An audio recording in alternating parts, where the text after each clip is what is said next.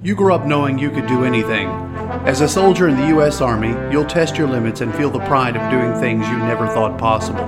With guaranteed training in one of more than 150 career fields, up to $40,000 cash enlistment bonus, you'll earn a steady paycheck, get money for college, and gain valuable experience while you learn how to be a valued team leader. To find out more, call your local Army recruiter or visit us at GoArmy.com. There's strong, and then there's Army Strong. You're listening to From the Cheap Seats with Chris DeLambert and Brandon Atkins. You may not like your seats, but you'll love the show.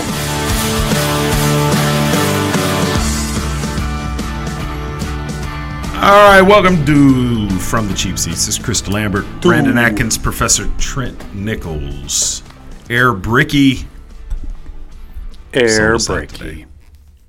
Yeah, no Brick. He's knee deep in some studying, trying to get his scholar on, so he won't be around. He caught that from you. Yeah, right. What the heck's wrong with everyone, brother? What are we going to talk about today? Well, that's a good question. We can open with the golf tournament you and I played in Saturday morning. That was like the extent of my sports this weekend. You're in the Wyndham Open. Nice job, gentlemen. Yeah, we played Saturday and. For Lee County Boosters sports program. Yeah, Lee County High School. It was a nice event. The way, I looked at Dave Kaplan rode with me, and I looked at him and I said, are we old, or do these coaches look really, really young? Right. Because the football coach looked really young. I'm sure he's great. He's 1-0, 1-0. And David said, you're old. Well, Dave is a few years behind us too, so if Dave's perspective is worth looking at there. But no, I want to talk first about Josh Gordon, and this might end up being a Cleveland heavy day for us because I got some other stuff. I watched one episode of Hard Knocks. It was actually pretty good. Yeah, cool. Just to chime in, that's all I know about Cleveland. Well, then you can go get a drink. In fact, you're on drink duty then, I guess. Yes. You know how much Brandon loves for us to start drinking when we're on the air. I am tired of hearing about Josh Gordon, like for real. The Cleveland Browns have announced that Josh Gordon is back. Doesn't mean much because the league hasn't reinstated him yet. They haven't given him the blessing, and he's still in their drug use suspended protocol. And people keep pointing back to 2013. And they're like, what this guy did. And it is fair to say that was a historic season he put up. He only played 14 games, put up almost 1,650 yards, 1,646 on 90 catches for about 19 yards a catch. Normally when you hear of a guy that averages almost 20 yards a catch, it's a guy that caught 15 balls, a couple long touchdowns and skewed the stats. To do what he did in 13 was huge. Since then, nothing. He hasn't played. Well, I tend to think that he's a non-issue right now because he may be going to jail for child support non-payments. So I feel like, I don't know if you've seen that. You looked at me like you've never even heard of that. Like just recently it came out that he literally might miss the entire season because he can't pay child support. That's awesome. So just another notch in his belt. That aside. Little thing aside. Here's the question that I want to pose to you. In the last 3 years, he's played 10 games. Nice performances and all. You're talking about a guy with about 635 yards over the last 3 years in 10 appearances. Here's my question. In 2013, where was Dez Bryant on the hierarchy of NFL receivers? Was he one of the top 5? No.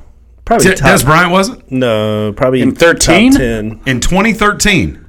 Okay, I'll give it to you because it doesn't matter. I think he was in the top 5. Okay, so 2013, let's say Dez Bryant was a top 10 receiver in football. Okay, Calvin Johnson was undoubtedly the number one receiver in football. Larry Fitzgerald was up there. Fast forward to 2018. Where's Calvin Johnson rank amongst the top receivers in football? He's retired. How does Des Bryant rank amongst the top 10 receivers in football? He can't get a job. Now, Josh Gordon is only 27, but how many reps has this guy taken in the last year? I'm sure he works out, takes care of his body. He's a relatively young man. But being a premium athlete, a superstar at your profession, requires a whole lot of work. Now compound that with the fact that very rarely in our lifetimes have we seen a receiver that has switched teams and maintained a superstar level of performance. There's a couple of them. Terrell Owens would be one that comes to mind immediately. Josh Gordon didn't switch teams, but he might as well have. You're talking about an entirely new system with an entirely new front office with an entirely new head coaching staff since he was there and really in the building with any regularity. So he's essentially a free agent acquisition. Well, I think you're saying you're tired of him. I'm tired of hearing about it. You're tired of hearing about him. So my point about why he's still in the news is because other players in the league who are some of the best athletes in the world fear this guy. Forget about his physique. What cornerback has come out and said anything about this guy? I swear to God, I can't name one right now, but the list has got to be long. I mean, even on the offensive side of the ball, people look at him like, if you've even seen him after his past summer workouts, he is stacked. I've been following him because I was going to try to keep him from my fantasy football league. So I've been actually following him a lot. There's this huge disconnect. He's got this short circuit in his brain that won't let his God-given body do what it can possibly do. He's got strength. He's got size. He's got speed. He's feared in the league by people who, again, are some of the best athletes in the world, but he just cannot help himself. Okay, but my point is we are 2 weeks away from football that matters in the NFL. We seem to be nationally fixated on a guy who, if he comes back and if he plays anywhere near the level he did back in 2013, keep that in your head. 2013. Just 5 years ago. Then maybe there'll be a movie about it at some point. It'd be a nice book. It'll be a great comeback story. And America's all about redemption. Show a little contrition, say you're sorry, and we'll forgive anything. Unless your name's Donald Trump. Then Well, I just think that you're a Ohio guy, though. I am an Ohio guy. I don't think there's that many people paying attention to Josh Gordon. Oh my God. Are you? I think that He's been listening to NPR for the last 3 or 4 days. no, I just don't think that fans care. Media, it's just I think fantasy football fans care. fantasy football he is could be a gearing steal. up, and so I think that's You were why just it's in the saying you news. were trying to think if you were going to keep him. I have a keeper. I have him or Deshaun Watson. I'm bailing on Josh Gordon. Okay, so that in the league that you play in, that's a 7th round pick. So you have Josh Gordon, who in terms of speed, size, combination is pretty impressive. Every year that goes by, it gets less impressive because receivers are bigger and faster every single year as we move through this journey through life. Where is his value? What's the hierarchy of receivers in the NFL? Antonio Brown stands at the top of the mountain. all by Julio himself. Jones, All right. Odell Beckham Jr. All right. Who am I thinking about? Who's your Bengals receiver? AJ Green. AJ Green. Definitely not Kelvin Benjamin. But who else? Is he better than Demaryius Thomas? That's where you start to get into the questions. Emmanuel Sanders? Because anybody that is going to take Stephon Diggs? Stephon Diggs got paid. I'd take Adam Thielen from Minnesota before I'd take Diggs, frankly. And, Adam Thielen's a guy that just Alshon Jeffries? outperforms. He's out. For how long? I'd have to look it up, but out.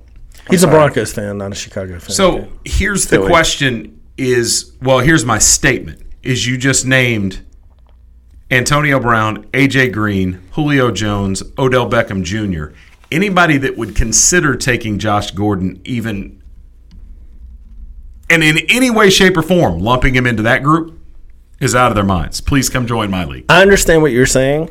What I will say is that the thing about Josh Gordon, which is so appealing, both in fantasy and in real life NFL, is he can come in and win you one game or two games by himself. Here's my question to you two. Sure. Would you rather have Andrew Luck or Josh Gordon? I think Luck is a completely different conversation, but that's a great question.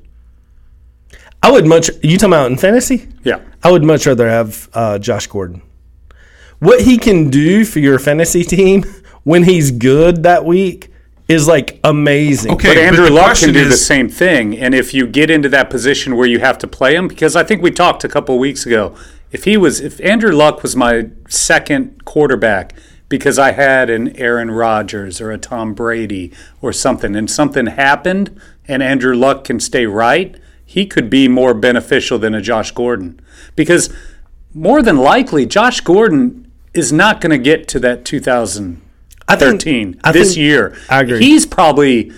I think that Gordon could end up hurting himself more than what an Andrew Luck could. I agree. I think that applies more in real life. But if you had to give me two choices in fantasy, I would have to pick Josh Gordon because you have so many options. So would he be your top?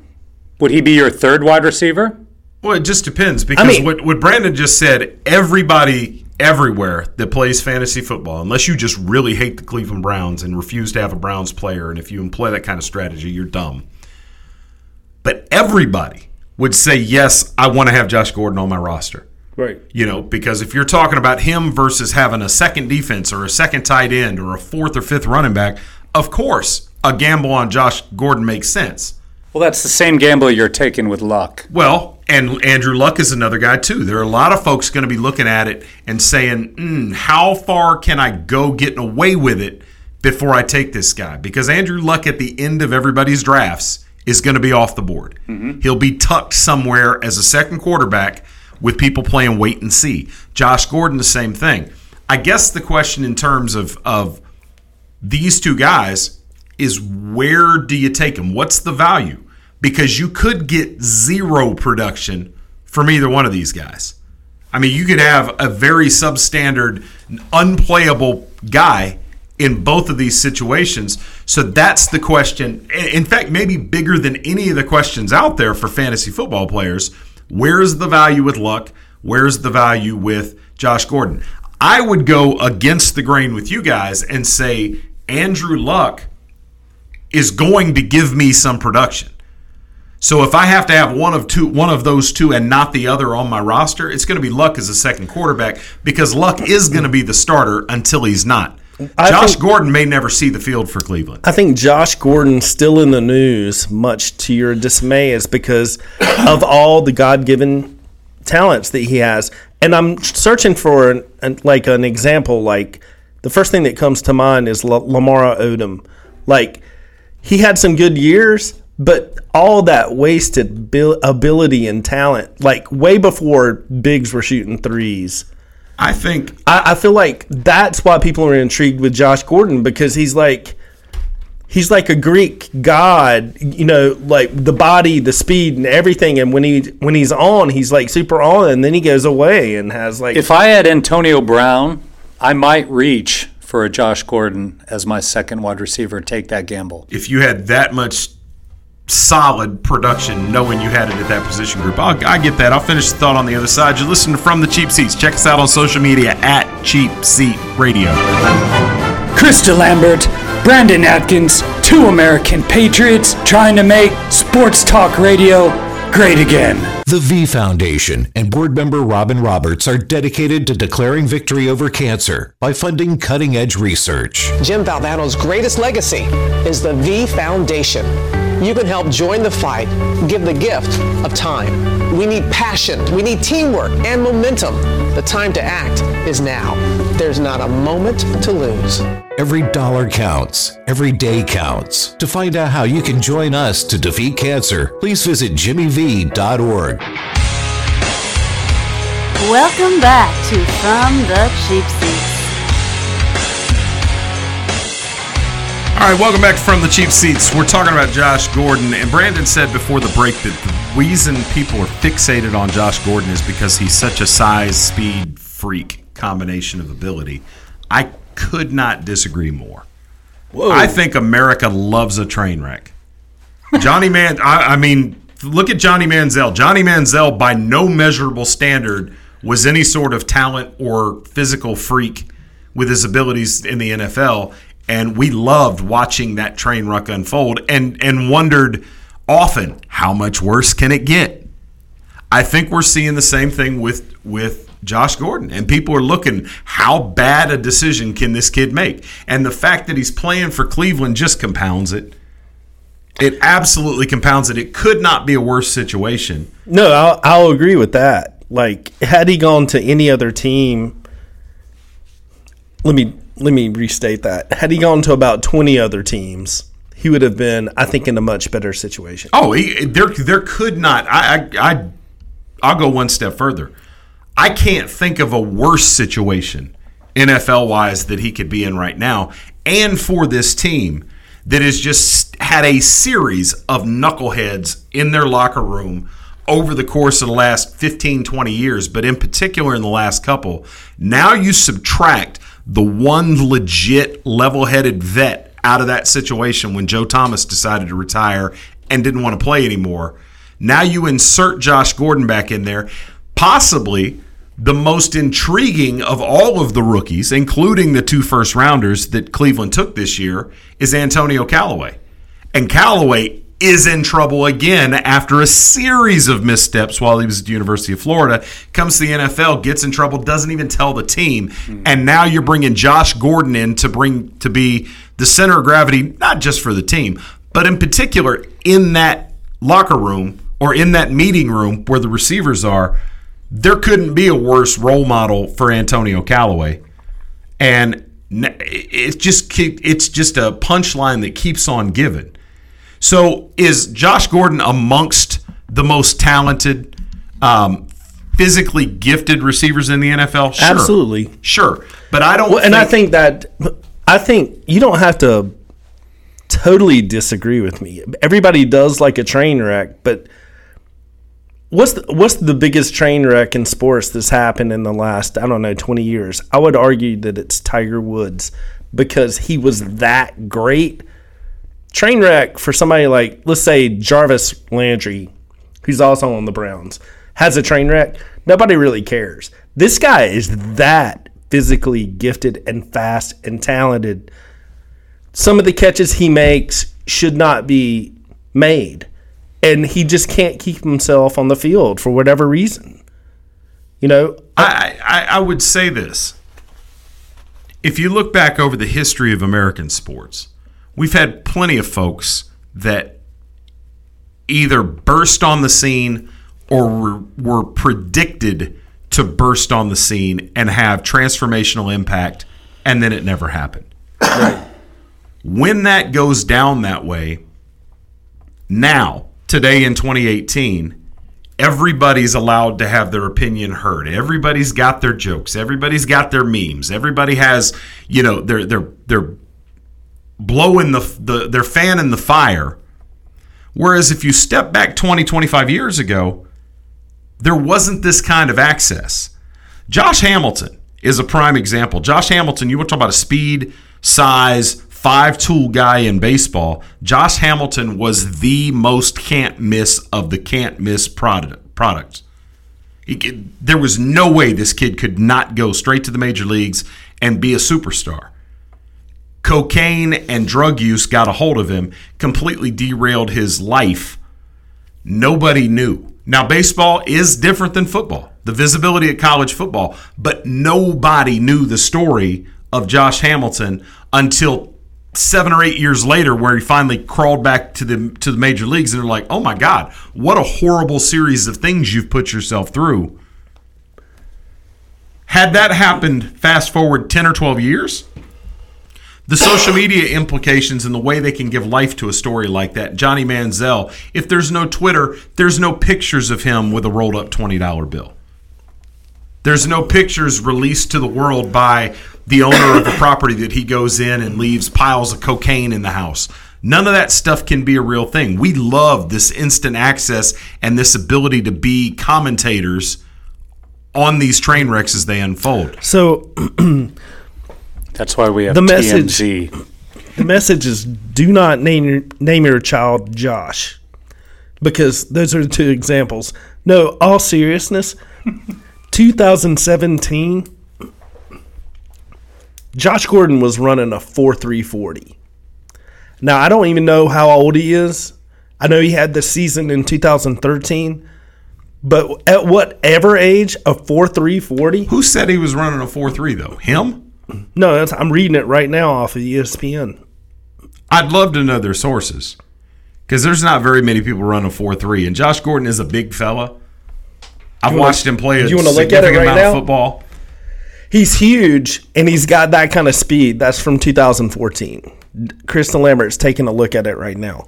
I don't know a lot of his – I tried to look up some of his measurables, but this is why people – usually you're running a 4.3 even if you can run it. Your first year out of college, second year out of college. You're talking about a 4.3. 4.3 is something that nobody runs. I mean, there just aren't 4.3. John Ross, Cincinnati Bengals wide receiver, set the record at the combine with a 4.22. Yeah, that's less than a second less than a 4.3. His pre-draft measurables was a 4.52. Yes. 40. And the chances of him getting that much faster, that's coming from the team. And the Cleveland Browns, if we figured out anything about Hugh Jackson and that coaching staff, they will blow smoke directly at your booty. So I'd have to see a 4.3 from a guy that's 6'3", 225, 230, whatever he is. I just don't believe it, Brandon.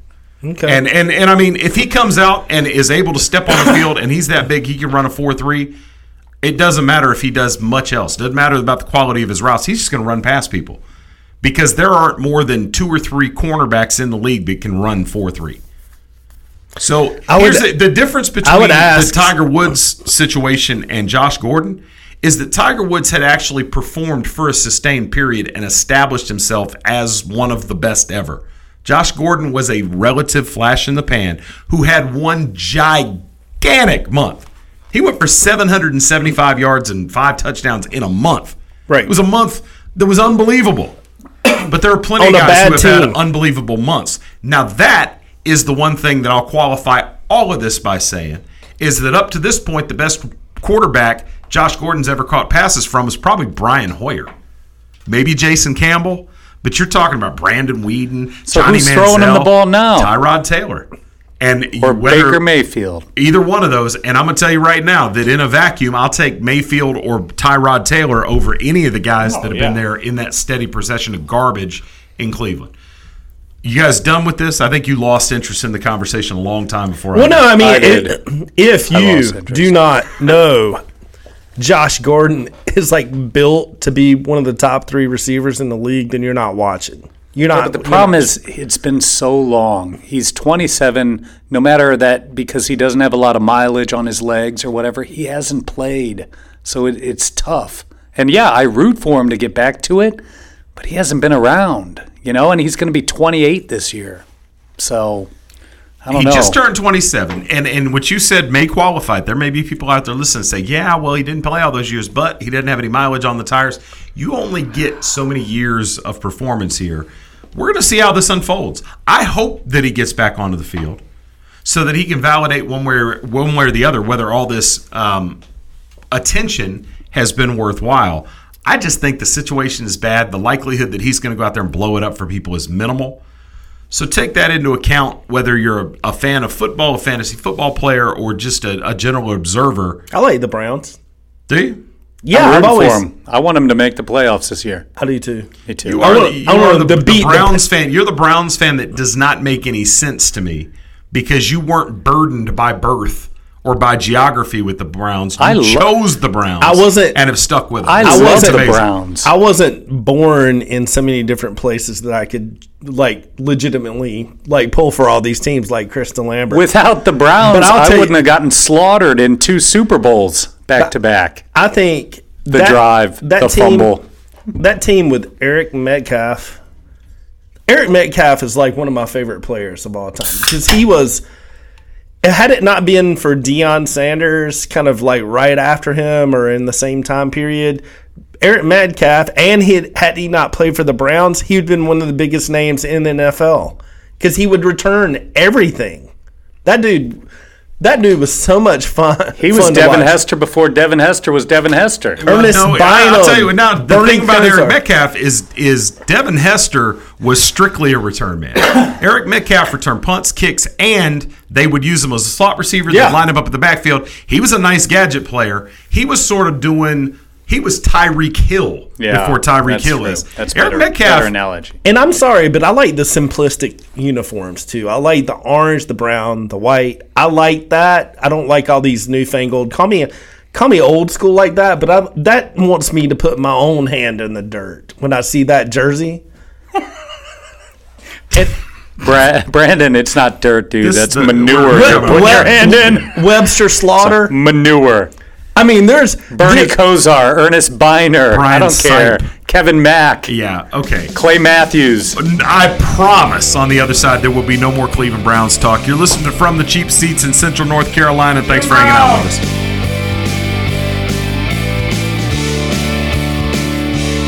You're listening to Chris DeLambert and Brandon Adkins on From the Cheap Seats, a production of Cheap Seats Radio.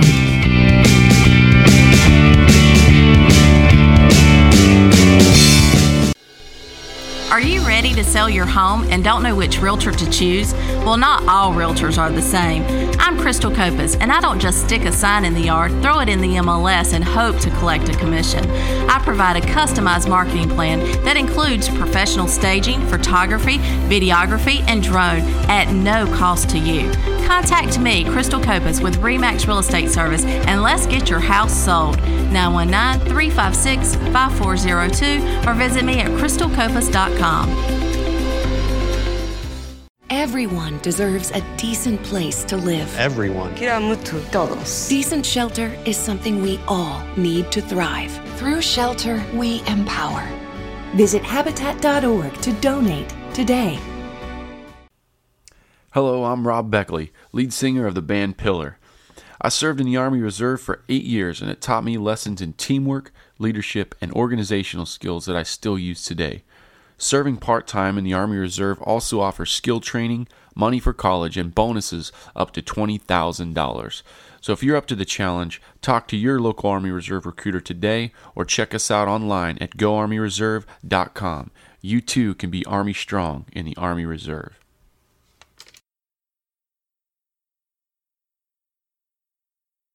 You know what really gets a party started? Indoor baseball.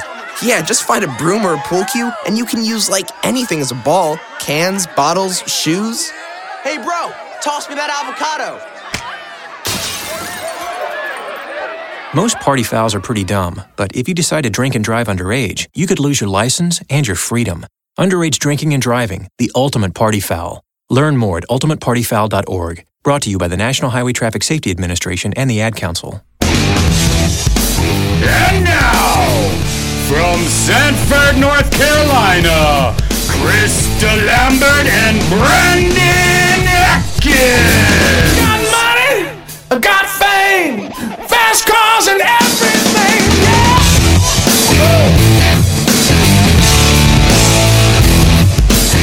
I wanna dance, I gotta sing, rock, soul, blues. All right, welcome back from the Cheap Seats. No more Josh Gordon. I swear, no more of that. But I do want to stay in Cleveland for a second in a roundabout sort of way. Trent, welcome back to the show. You spent the first hour, or half hour rather, as sort of a non-contributor. I want to know, don't blame me, Professor Trent Nichols. Yes. Who would your MVP in the American League be right now?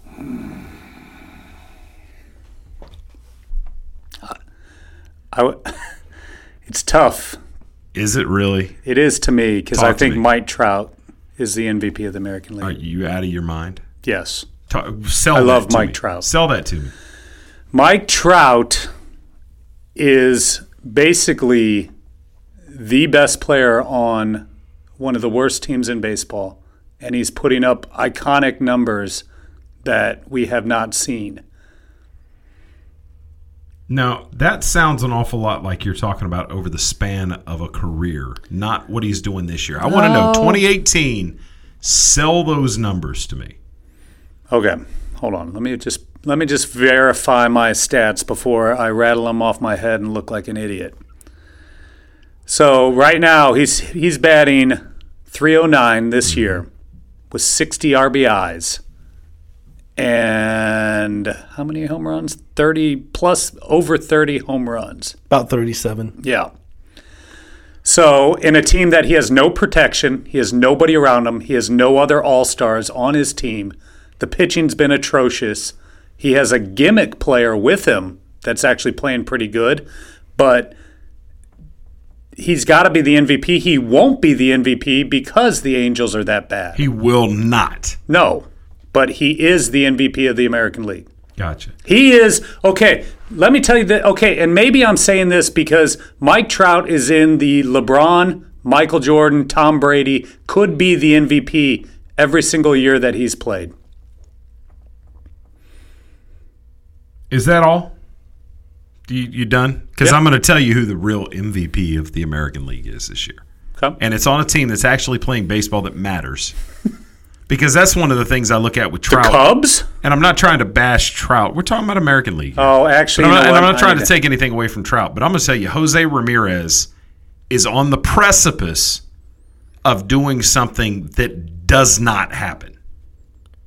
All right? What's he going to do? Win the Triple Crown? The Triple Crown didn't happen, but it has now. We've just had a Triple Crown winner in the last 5 years. Yes. What Jose Ramirez is on the precipice of doing hasn't happened since 1932. Brandon, you want to take a guess at what I'm talking about here? It's only happened once in the 99 years the American League has been in existence. And he has a legitimate shot to do it again. I'm looking at his stats right now. It's not batting average. No, he has a chance to lead the American League in home runs and stolen bases. Well, can I first of all, Trout has 30 home runs versus Ramirez 37. So just stat correction there. But just think about this for just a second. He is accomplishing this with home run. How many games are left this season? 40. Yeah. We're 3/4 of the way through the season. And he's got 37 home runs. Season's over at the end of September. How watered down has the home run category been? We need to bring steroids back to the what's game. more, let the pitchers juice You know up. what's watered down is the leading stolen base leading right now only has 32. Well, that's a product of being in the Because American League. Stolen, and that's National League. Who's the leader in the National League? Is it Trey Turner? Yep. And how 32. many is Turner? Hamilton See, has that's 29. Marte has 28. Well, the game has changed. And then Ramirez has 27. He's tied in the American League for stolen base right now. There's a lot of contributing factors to that. But the stolen base is not what it was. If you remember the heyday when Vince Coleman was around and sort of, he and Ricky Henderson and the numbers they were putting up, Tim Raines was putting up big numbers. We've kind of fallen off. 4 or 5 years ago, you were stealing 60, 70 bags. Well, you fell off almost completely, and now you're back. And in the last 2 years in particular, teams just don't want to run themselves out of a big inning. And I'll tell you what, you need to refer to him as Rock Reigns, not Tim Rock Raines. Raines. That's the dumbest nickname. No, it's for not. Anybody. It is the dumbest name for a I baseball bet you wouldn't player say ever. that to Rock's face. I would say it to Rock. And the thing about it is, Who's and Rock I Reigns? I Tim loved- Raines' nickname is Rock? Absolutely. In fact, he had baseball cards for a couple years printed, and that was the Rock Raines. Maybe I have the one. thing about Tim Raines, first of all, you want to talk about PEDs. Tim Raines came in the league as a skinny little kid who was diminutive to start with. And then he turned into the Rock. He beefed up. But the thing about you, to be called the Rock, you got to be a big dude. Yeah. Tim Raines is not a big dude. Like Tim Raines is probably 5'5". But when he was calling him 5'6", when he was calling himself the Rock, there not was no cool. the Rock. No, Now, well, you it's can't. just like You can't. My nickname's gonna be what? You can't give yourself that nickname. But Ricky Henderson would talk about himself in the third person. But Ricky Henderson was Ricky Henderson's crazy. Ricky Henderson. My favorite story about Ricky Henderson. You remember John Olerud that played for the Blue Jays. Mets, wore the batting helmet. Mets. It was the Blue Jays, right? It was the Mets and the Blue Jays. He played for the Blue Jays first. For the Blue Jays. But he wore the batting helmet because he got hit in the head. Yes, he got hit in the head, so he wore the batting helmet. My favorite Ricky Henderson anecdote of all time. Oh yeah, I've heard this before. When they were at the Mets, they were on first base, right? Yeah, and he came up to him and he's like, "Hey man, I had a guy on my team used to wear a helmet like that. That's cool." And John Olerud was like, "Yeah, that was me." And Ricky was like, "Oh yeah, okay." The thing about Ricky Henderson was a believer that in your lifetime you only had a finite amount of energy to spend. So you had to save that energy for when it mattered because you were going to run out of energy over the course of your life. So Ricky Henderson was notorious for napping anywhere, anytime, all the time. Right. In between batting practice sessions and the start of the game, he was taking a nap. Crazy guy. Ricky Henderson, though. He was Manny before Manny. Oh, dude. But Ricky Henderson, though, man, you want to talk about productive, dude. He was next level. And he was one of the first speedsters that we saw. You talking about unicorns with Josh Gordon earlier. Ricky Henderson, he set the record for leadoff home runs in a season, if I'm not mistaken. Yeah, I think he's Ricky Henderson. Of course he did. I think he's leading the league. Of course he did. Look who he had history. hitting ahead of him. Like, you know what I mean? Like, I mean, he had some of the best Hitting behind him. No, hitting behind him. behind him. You know what I'm talking for that span of time, Ricky Henderson was years ahead of those guys. Had In fact, Jose. Henderson was gone by the time McGuire and Canseco No, they played a got few there. years. I think they won a World Series. I think he was on their World Series team. We'll validate that. I would I'll look it argue up. that Ricky Henderson stole bases kind of like he had kind of the same Deion Sanders flair in football. Like he was like everybody knew in the stadium knew he was going to steal. Yeah. And he got the base. Yeah, he was Willie Mays Hayes when it came to that. He was let you know, I'm gonna go. I'm gonna go ahead and get this. I'm gonna get this. Yes. Ricky Henderson, really one of the more entertaining players I've ever seen. So basically, we're talking about players who have already done this better, and you're trying to sell me on baseball, both of you guys, all the time, and I'm looking at these stats, and they're like, Ricky Henderson was on. Do you think Ricky Henderson was on steroids when he was stealing all these bags? No, he's probably more of a cocaine man. Yeah, probably a cocaine guy. Okay, well then. Now, but here's the thing that I want to get to with Jose Ramirez. Ramirez, outside of Cleveland and hardcore baseball fans, I'm sure you had no idea who this guy was before we started talking today. Is that fair to say? I had to look him up. Okay. What about Mookie Betts? Did you know him? Because he's actually going to win the MVP. Mookie Betts might. Mookie Betts can make a case. The other thing with Jose Ramirez is he plays a premium position, playing shortstop. But I want to see this guy do it. I want to see him lead the league in home runs. He's one behind J.D. Martinez right now. And he's tied in a three-way tie for the league lead in stolen bases. Last time it happened, if you're a Phillies fan, be proud. It was 1932. Chuck Klein hit 38 home runs and stole 20 bags. Managed to do it. I hope Jose Ramirez does it. I hope he also wins the MVP. But here's my thing about Jose Ramirez. Almost every one of your major sports facilities in America right now are tobacco-free. Is that correct? Is that a fair statement? Yeah, except for Citi Field. I'm There just are- joking. I don't know. Somewhere, nobody knows the math exactly, but somewhere between a quarter and a third of your baseball players use tobacco on the down low, dip and chewing tobacco, which is funny because outside of baseball, you just don't see that anymore. there are most of them that try to keep it on the down low. In fact, I saw Matt Harvey come out and pitch with a dip in his mouth a week or two ago, and I was like, oh, wow, I didn't know he did that. And when he came out the next inning, it was gone. Seems like I saw somebody drive a golf ball with a cigarette hanging out of his mouth. Well, that's a whole different animal. Jose Ramirez, though, if you looked him up, it is most likely that you saw him with one side of his face looking like a chipmunk, because he is unapologetically a chaw guy who packs his face full of tobacco. Now, my first question is there an issue that these facilities for the patrons are tobacco free, but all of these baseball players, and including guys like Jose Ramirez who do it, wide open like that, should there be a rule? They're not supposed to. Oh, yes, they are. I know, but they're not. They shouldn't be. You're saying that because of the facility rules, they shouldn't be able to do it? Yeah.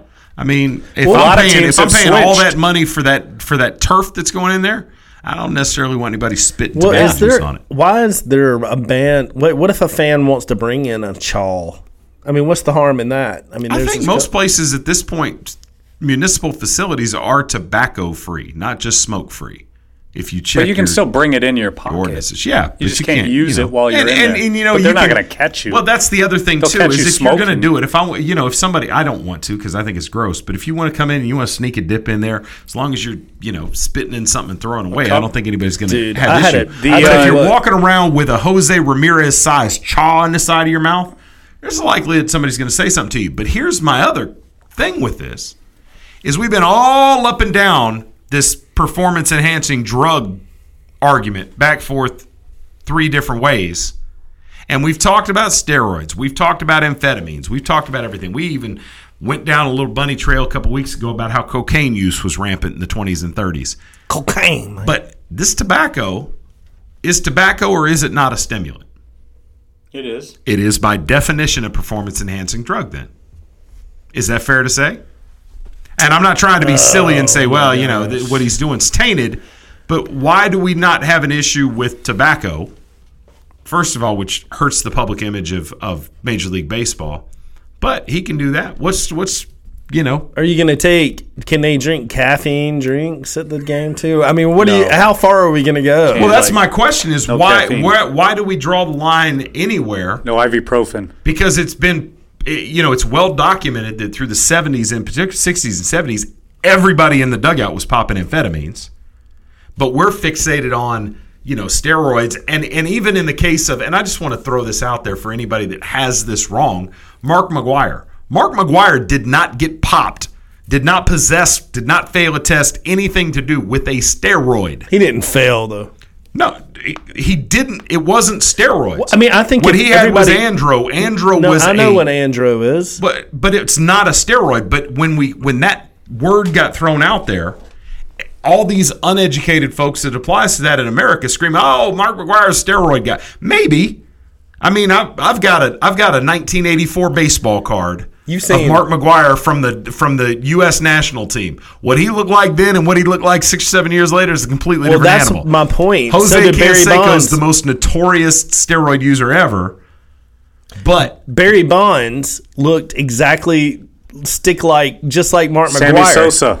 I mean, I look the same. You can't tell me Andro does all that, though. I'm not trying to say that, but he didn't get caught. We'll see you on the other side.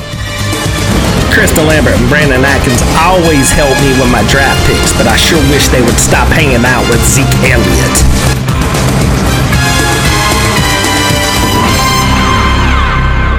When I was just a tiny baby, I was stolen from my parents.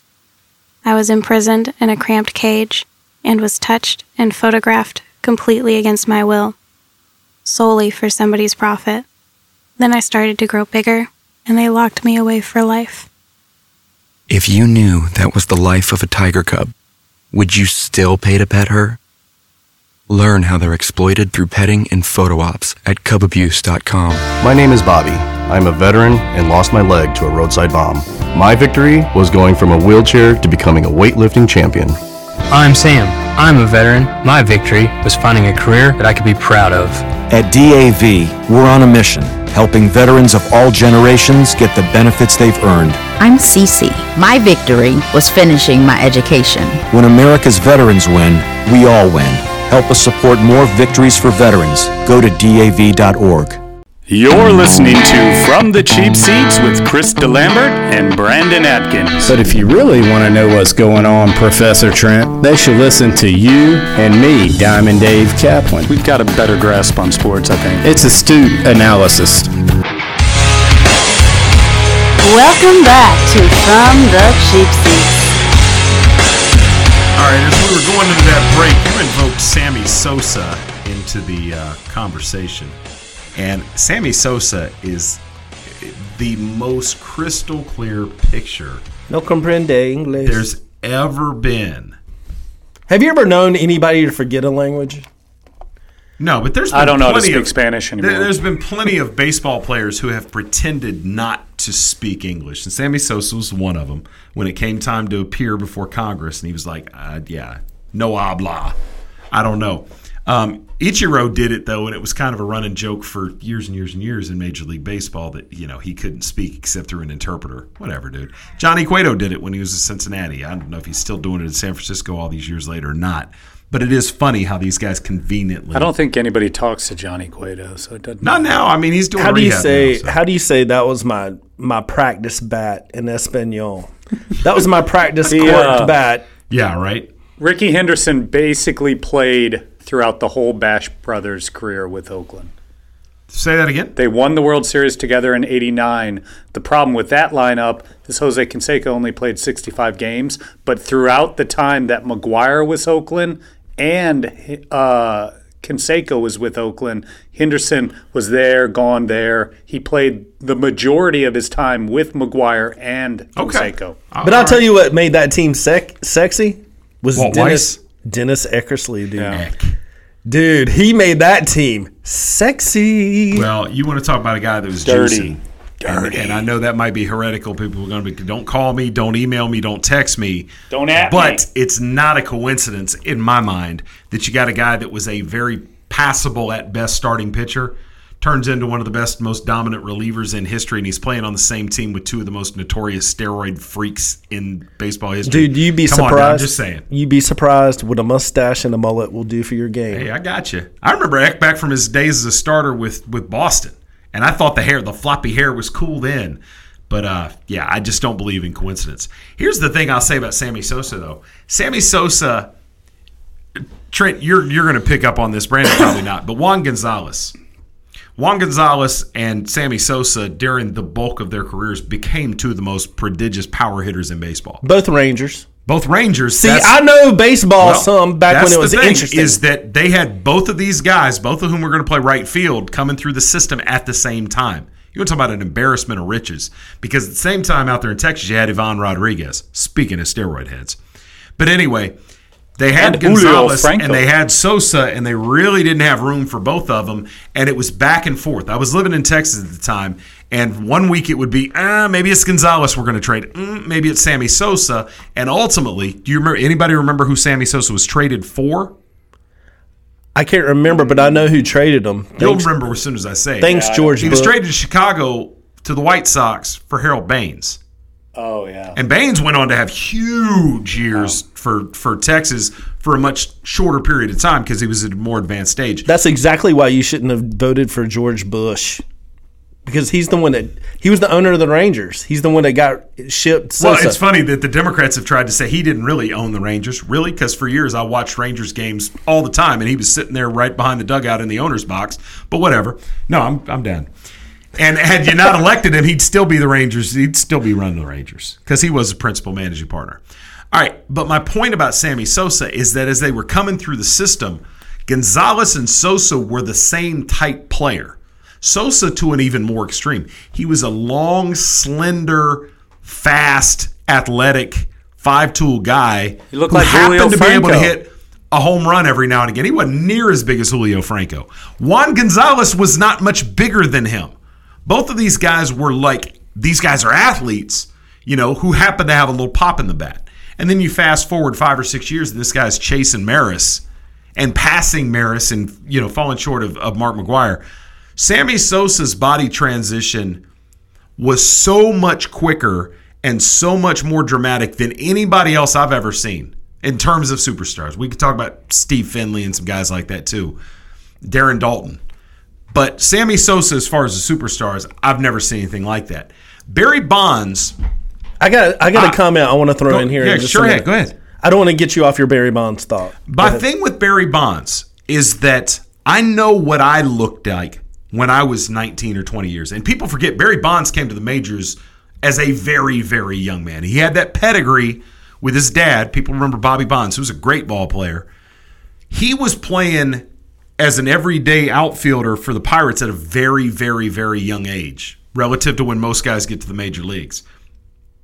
What he looked like then and what he looked like ultimately had the era and the evidence and everything pointing toward him. I don't know that I could say I believe it, but I could be persuaded that it was a matter of diet and workout regimen and all of that, because I know what my body type changed from the time I was about 19 through my late 20s and early 30s. I'm a different person. Mm-hmm. Sammy Sosa, brother, you can see that from one season to the next. Barry Bonds was a more gradual thing. When you look back, we talk about these guys being skinny, rail thin.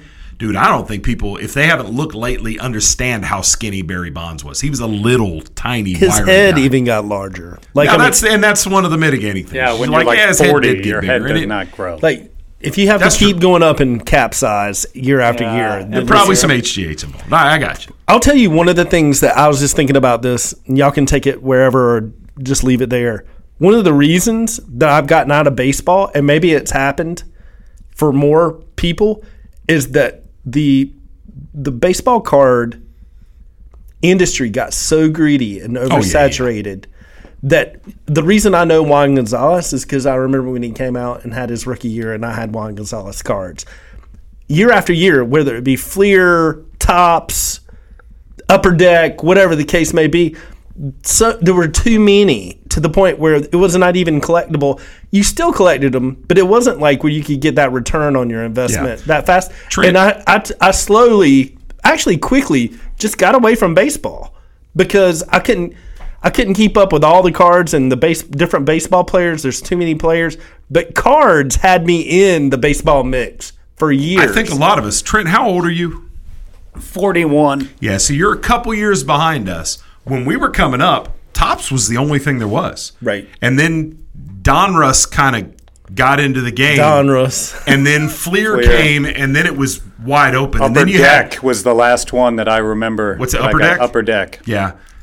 But Topps was the king. That's the only one I remember. Oh, my God. When I was a kid, Topps, and I was a huge baseball card collector, and Topps was that. And there were some fringe things. Leaf was the Canadian brand, so you'd every once in a while you'd see somebody had some Leaf cards. They had cards. some tight designs. Bowman, yeah, they did. Bowman was the old stuff, but it was the arms race between Topps, Fleer, Donruss, and Upper Deck that just blew everything up. And Skybox, I think, did it start as its own company and then merge with Upper Deck? Anyway, I digress.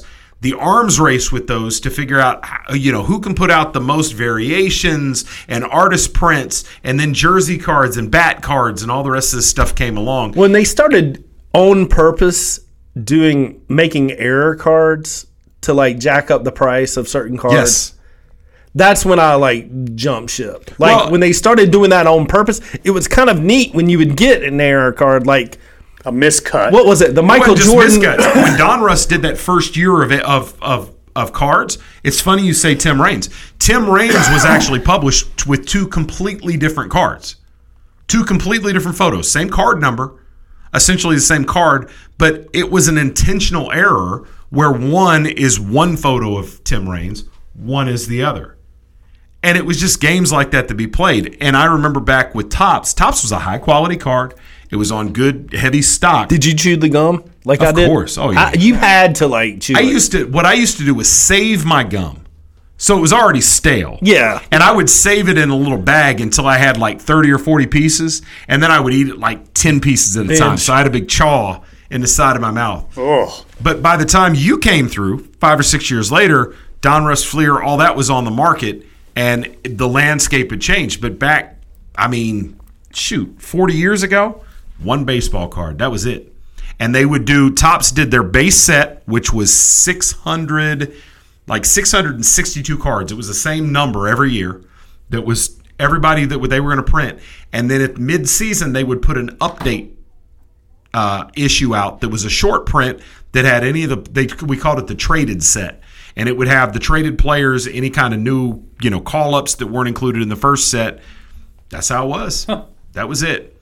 And now, baseball cards, unless you've got deep pockets and a lot of patience and energy, there isn't even any point. No, it's not. They killed it for me, baseball. And then when they got into basketball, there was a time when if you got a pack of basketball cards and I remember being in the dealership, getting a Shaquille O'Neal, and the owner turned around and give me $80 for it. Nice. That's pretty cool when you're a kid, but I'm sure that same Shaquille O'Neal card is worth $6, if that. But depends on what it was and who you've got on the hook to buy it. They really should have. I know there was a big cash grab, but if they had slowed it down on all the different series and the special cards and stuff like that, I think it would have kept a lot of youth interested. Well, I don't think it's the card company's fault themselves. I think the fault is with Major League Baseball. Because had Major League Baseball not given licensings to so many different entities, that's a good you point. would have had one brand. And it's the same thing with NBA rights and NCAA rights and NFL. All right, we'll finish that thought. Follow us over to the web. If you're listening on WDCC, you can find us in the iTunes podcast app. We'll see you on the other side. You're listening to Krista Lambert and Brandon Adkins on From the Cheap Seats, a production of Cheap Seats Radio.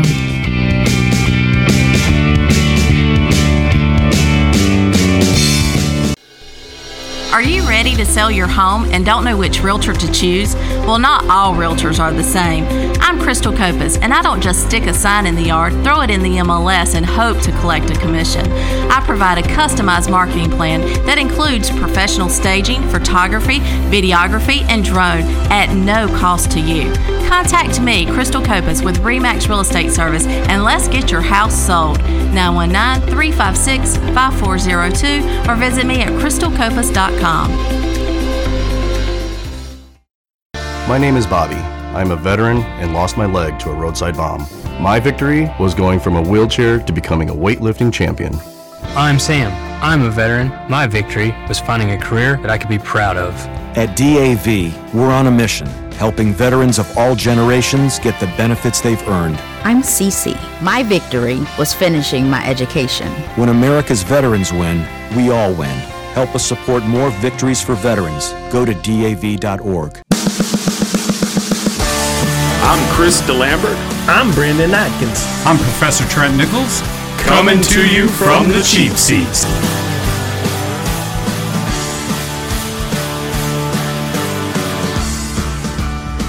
All right, welcome back to the second hour of From the Cheap Seats. I'm Chris DeLambert, Brandon Atkins, Professor Trent Nichols. We are talking all kinds of nonsense. We went all the way from Josh Gordon through to Ivan Rodriguez in that last hour.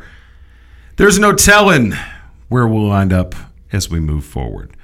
I do want to say a couple things real quick. If you're listening on the podcast, thank you very much. Check us out every week. The podcast is generally up Tuesday night, early Wednesday. We'd appreciate a 5-star rating. Anything less than that, we would not appreciate, but thanks anyway. If you're listening on the internet somewhere, it could be WRPR, could be Ironic Media. We appreciate it. Please, please, please subscribe to the podcast. And we're pretty easy to find. From the Cheap Seats, you can find us in the iTunes podcast app. Subscribe, and we hope never to let you down. What you hear is kind of what you get. Brandon, to lead off this segment, I'm going to defer to you and give you freedom to speak about whatever you want to. You have 1.8 seconds. Go! Well, no, I was. Thank you, Brandon. Now, Chris, back to you. Exactly. That was dope. You missed him, didn't you? Honestly, that's how I feel sometimes, Trent. But don't we all? No.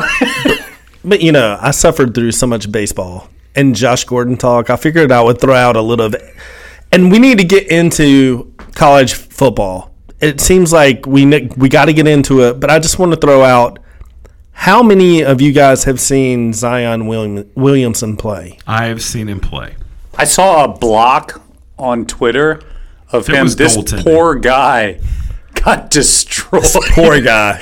Whoever that kid was that he blocked, oh my God.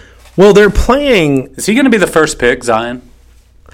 Do you know how big he is? 6'6", 285. He's 6'7", 285. Golly. I know you're going to go the Byron Houston route. He's not that tall. Boy. He's a meaty boy. But he's 18 years old and weighs 285 and can leave from the free throw line. That it's something ridiculous. It is whether he's 6'5", 6'8", 6'10". The fact that he weighs 285 pounds and go for the free throw line is mad impressive. The thing, I know he's playing high schoolers from Canada right now. No offense, Canada, but this guy also hits 3-pointers. It's like uncanny. Now, Chris and I have talked about this before. I heard that the Phoenix Suns are tanking already to take him.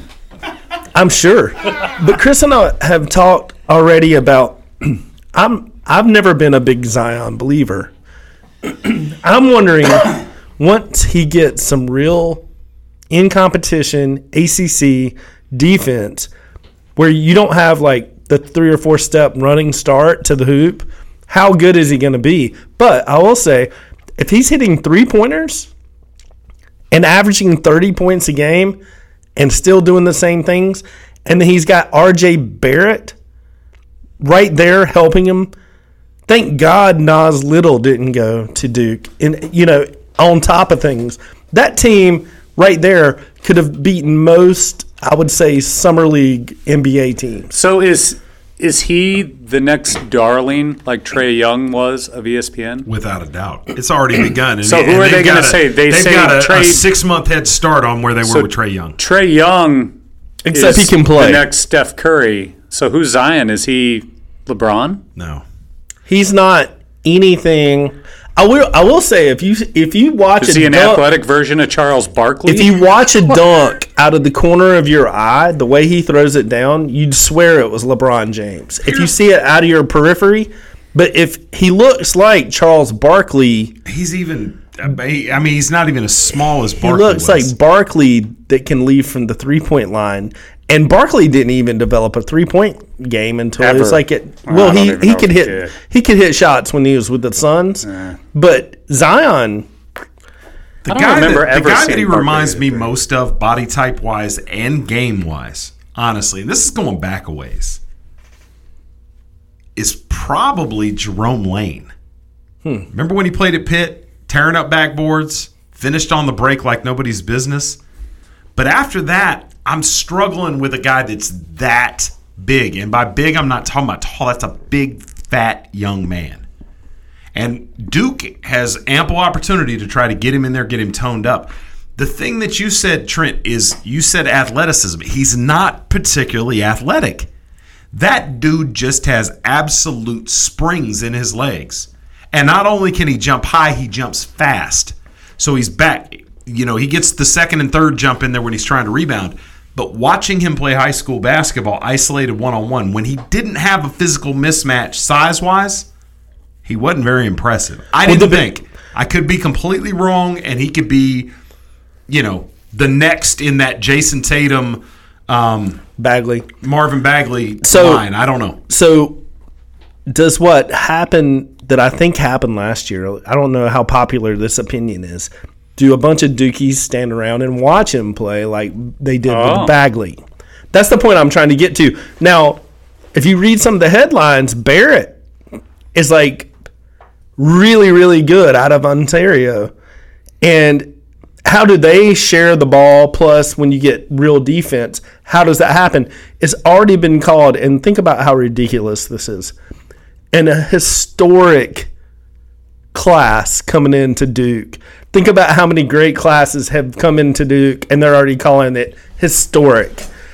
Well, I mean, honestly, you could look at it and saying, well, now NBA teams really don't have to tank because you could be the 4th pick and still get one of these historic players. Look, here's the bottom line. When you look at the NBA, the NBA is a star-driven league. Picking in the top 10 or the top 5 is by no means an assurance you're going to get yourself a star. As often as not, it's guys that are much farther down the board outside of that top 5 of those surefire can't miss. You know, these guys are going to propel our franchise type guys. Basketball is so difficult to project. And it seems to be made more complicated by front offices who just kind of fall in love with these guys and look at potential as opposed to production. I don't care if you're a one or done or not. If your talent and physical abilities are sufficient to play in the NBA, you will find your way to stardom as a freshman in the NCAA. Period.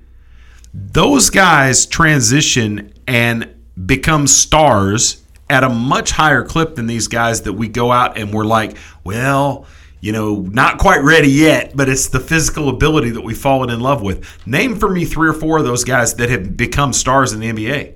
They're just not there. And with Williamson, wasn't that a Porzingis though? When Porzingis he was drafted, was a European player. Yeah, I know, but they thought, oh, he's not there yet, but yeah, because everyone was like, dude, absolutely, Jackson, you're nuts. Oh, absolutely. Well, I mean, I think Porzingis' thing. I mean, you're talking about European players, and that's a different animal. Yeah. But I'm talking about with the NCAA. Yeah. Where it is what it is. But you look at Porzingis and remember how down on Porzingis was Knicks fans were when they took him. The draft was held at the Garden. They went bananas. Yeah. How could you take this guy? How could you take this guy? And, you know, it's hard to get upset with New York fans when they're thinking, you know, Darko Milicic. They're thinking all this line of succession of Euros that have been taken, and they sound really nice on paper. And we let the talking heads tell us how good they are. But then we get to 2018 after, you know, Porzingis is the only one of those guys, I would venture to say, that's become a superstar in the last 20 years.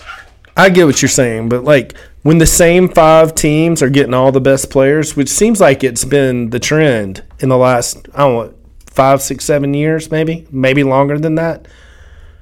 You may Which have 5 teams are those, though? I think it's Kentucky, it's Duke. You're talking about college teams. College teams, yeah. Okay. You're talking about players that you didn't see coming in the college, yes, coming through and becoming stars. Yes. There's a lot of those, but it's not on.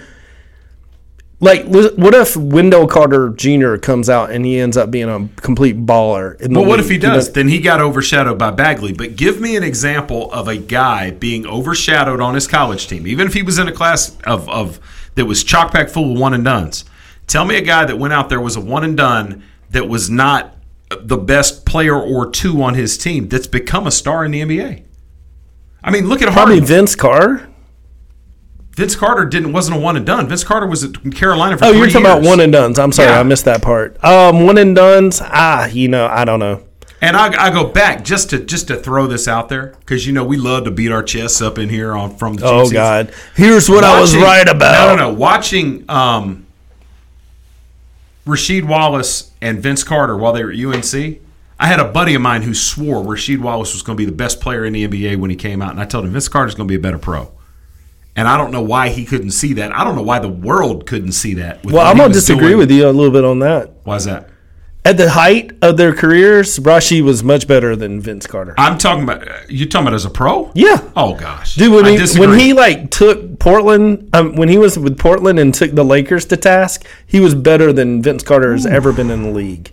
He was hitting threes. Okay. Jalen Rose was a superstar. Nice. In the He's NBA, been sitting on that. But he wasn't the best one and done at Michigan. Yeah, he was. Chris Webber was highly rated. Chris Webber left after his freshman year. So did Jalen Rose. No. Jalen Rose played another year without him. So did Juwan Howard, because I was thinking about him too. So Rose would have been the second best player on that team if he came out. What with he Juwan would have Howard. been if he would have been a one and done. But Yes. if I'm wrong on that, then I'm wrong. I'm almost positive Weber Okay. was the only one that came out as a freshman. But you I'm can gonna look it verify. up. Well, I mean, Jason Tatum. But that's a kinda- good one. That's a good one. Jason Tatum wasn't featured in the Duke game until Well, that's the what very end I of the didn't year. want to look like an idiot saying, "Well, Jason Tatum, was he the best?" I didn't think don't he worry was about it. rated as the best Duke player. Let's ask Trent, that question. you On that already Duke look team- like an idiot, Well, so don't worry let's about ask- No, he's straight. On that Duke team, who would you say was a better player than Tatum? I mean, surely there was a lot of hoopla with regard to Grayson Allen, but Grayson Allen was running on 2 years ago fumes. But I mean, I think that's a good example.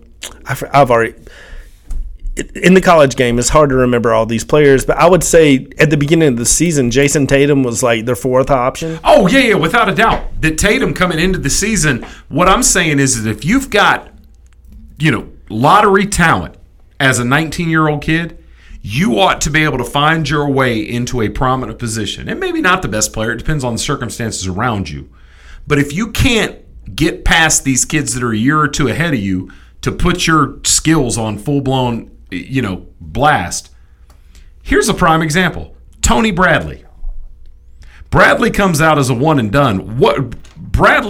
Why would the Utah Jazz or anybody else think that this kid was going to come in and contribute when he couldn't even start in college, even if it was at UNC? But these NBA executives just always get caught up in maybe the potential's there. Well, great. The potential may be there for them to be good 3 or 4 years from now when they enter free agency and it's going to cost you $1 gazillion to keep them around. Dude, I don't know. We were talking about your eyes is how I feel about it. Well, we were talking about. I don't even think we were talking about analytics last week. Yep.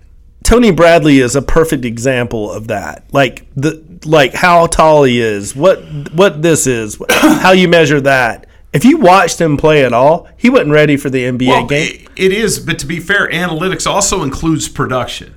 So you're looking at, what do they do in these types of situations? What are the composite numbers with regard to this? But yeah, size-speed combination, that's back to your Josh Gordon, statement earlier. Size-speed combination, ability to run the floor looking good in shorts, that's Tony Bradley. Ready with NBA-ready game? Nah. See you on the other side.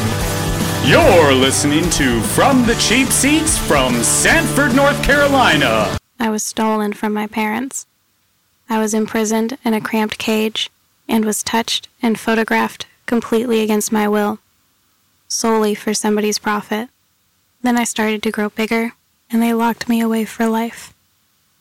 If you knew that was the life of a tiger cub, would you still pay to pet her? Learn how they're exploited through petting and photo ops at cubabuse.com. Hey Clarice, can we please put on the new Justin Bieber album? Hold on, Dad will be mad if we don't listen to From the Cheap Seats. Welcome back to From the Cheap Seats.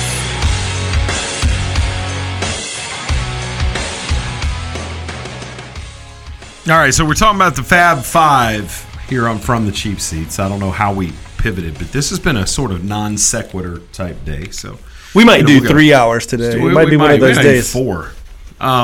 So Trent, you've got the goods on the Michigan Wolverine Fab Five, as heralded a recruiting class as there's ever been, because they did this before the one and dones and all the rest of this. So you can go back and they weren't one and dones, none of them. No, surprisingly, they did. Chris Webber left after 2 years. Yes.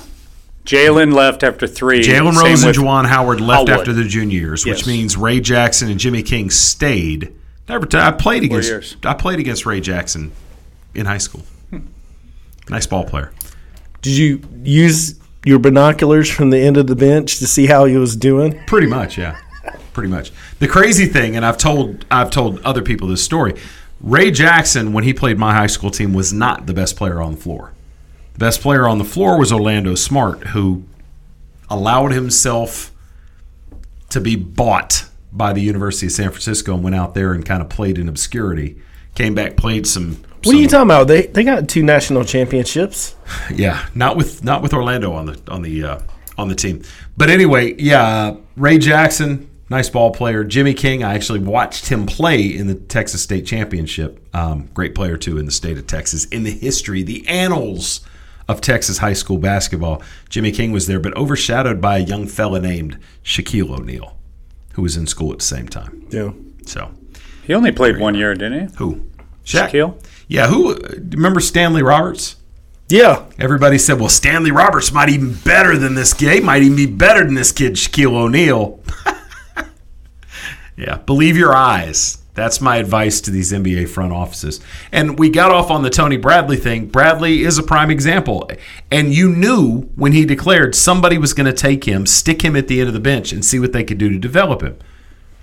The likelihood that Bradley is ever going to become a substantive NBA player is almost non-existent. You're just not going to do it with no reps. Players don't become Clint Capella, where they, play in obscurity for 3 or 4 years and then burst onto the scene, and you're like, oh my God, this coach got in my ear and developed my game, and look at me now, I'm an $80 million man. Well, I think the reason you don't see a lot of those who are one and done is because they've made a deal with that coach. You know what I mean? Like, you don't know how fast someone's going to progress. You don't have many one and dones coming in and being unknowns. That's your major point that you're trying to make. You don't have many one and dones coming in that are unknown that have an impact in the NBA. That's my point. You have plenty of one and dones that get drafted and you never see them again. Right. Tony Bradley being right up at the top of the list. And the only reason we're aware of Bradley is because we're about 30 miles from Chapel Hill, and we both, beat each other to the phone when Bradley announced that he was going in the NBA, and we're like, nah, surely he's going to take his name out of that, and he's not going to pull the trigger. But he did. I think it's just like anything else, like how certain teams will. You brought up the Lakers. There's a couple of players that have come out of the Lakers, or certain brand names where if they play just a little bit well, they get better.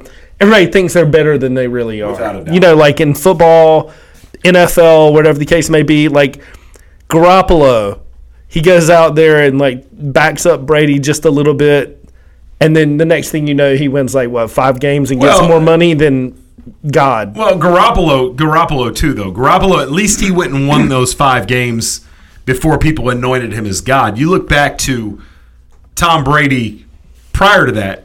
First was you've got over the years you got Matt Castle, Brian Hoyer. Who was the kid that played for the Texans that came out of Arkansas? Mallett. Yeah, Ryan Mallett. Those guys, just because they were the backup for the Patriots, people were like, oh, they must be better than they. Who was it? T.J. Barrett out of NC State? Didn't he get a job? What's his name? The quarterback. If you hadn't said that, it's definitely T.J. Anyway. Keep going. I'll think of it while you're riffing about that. No, I'm just saying, to your point, all these, the list goes on and on for New England, right? Yeah, of course. And the coaches as well. Well, and we've got the last couple rounds of cuts coming up for the NFL, and you better believe that there are certain teams that, because of their reputation, players, these other GMs are like, well, just because they can't make that roster, they still must be pretty good if they made it this far. And it's going to happen. And in the NFL, it's even by position group. You're like, well, Dallas has got a nice group of linebackers this year. If that's the last guy cut in that linebacker core, he must be pretty good, and they're looking at him more favorably. Like we were talking about with the quarterback situation in New England, people figured, he's been standing around Tom Brady all this time. He must have, some of that must have rubbed off. And by the same reverse analogy, you got folks for the Cleveland Browns, and they get cut by the Browns, and like, if you can't play there, you can't play anywhere. So it certainly impacts where you come from. And college-wise, it's that way. If a kid comes out of Duke, normally you would expect they're going to get, Duke's a bad example because Duke doesn't get overdrafted. Kentucky players get overdrafted. Let me tell you something. I'm a little worried about Duke, and here's why. Their players over the past couple of years, this past year being a lot worse, there's a lot of grumblings out of these players in terms of how much PT they're going to have versus how much they actually get. So I'm starting to wonder, the Duke way is like, yeah, we get down there and we slap the floor, we play team ball and stuff like that.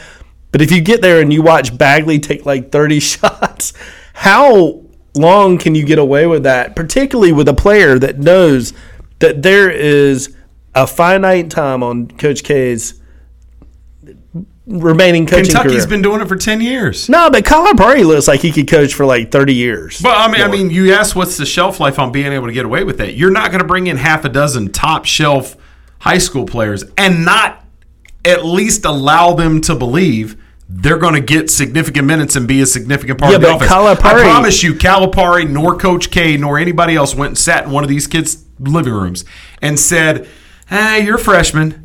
We're probably going to be slow to get you in there, and then, maybe you'll become a part of the rotation. I feel you, but Calipari's players, even if they're like 7th on the bench, get drafted super high. Jason Tatum is the perfect example of this.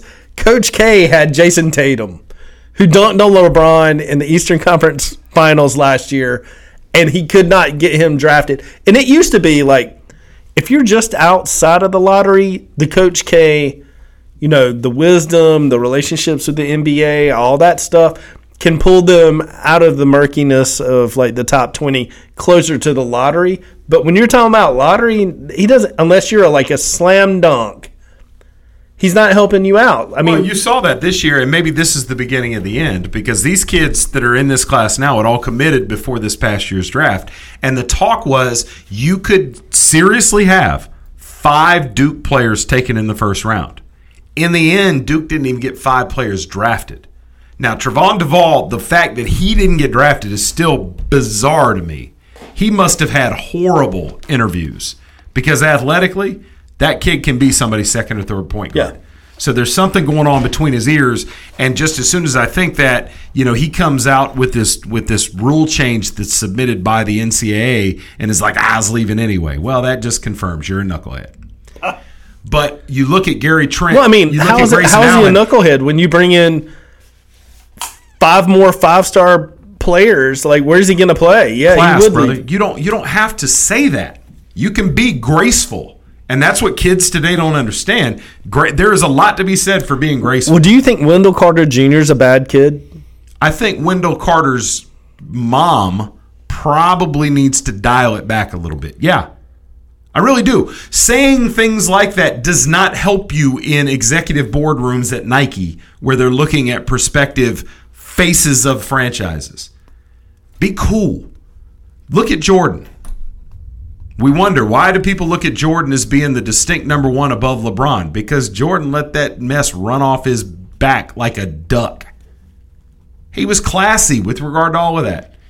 Now, you get in between the lines, and he'll talk trash just like anybody else. That's debatable. But give me an instance where publicly Jordan got himself in issues as a player while he was a player. Republicans buy issues, too. That was the ultimate way to stay out of that.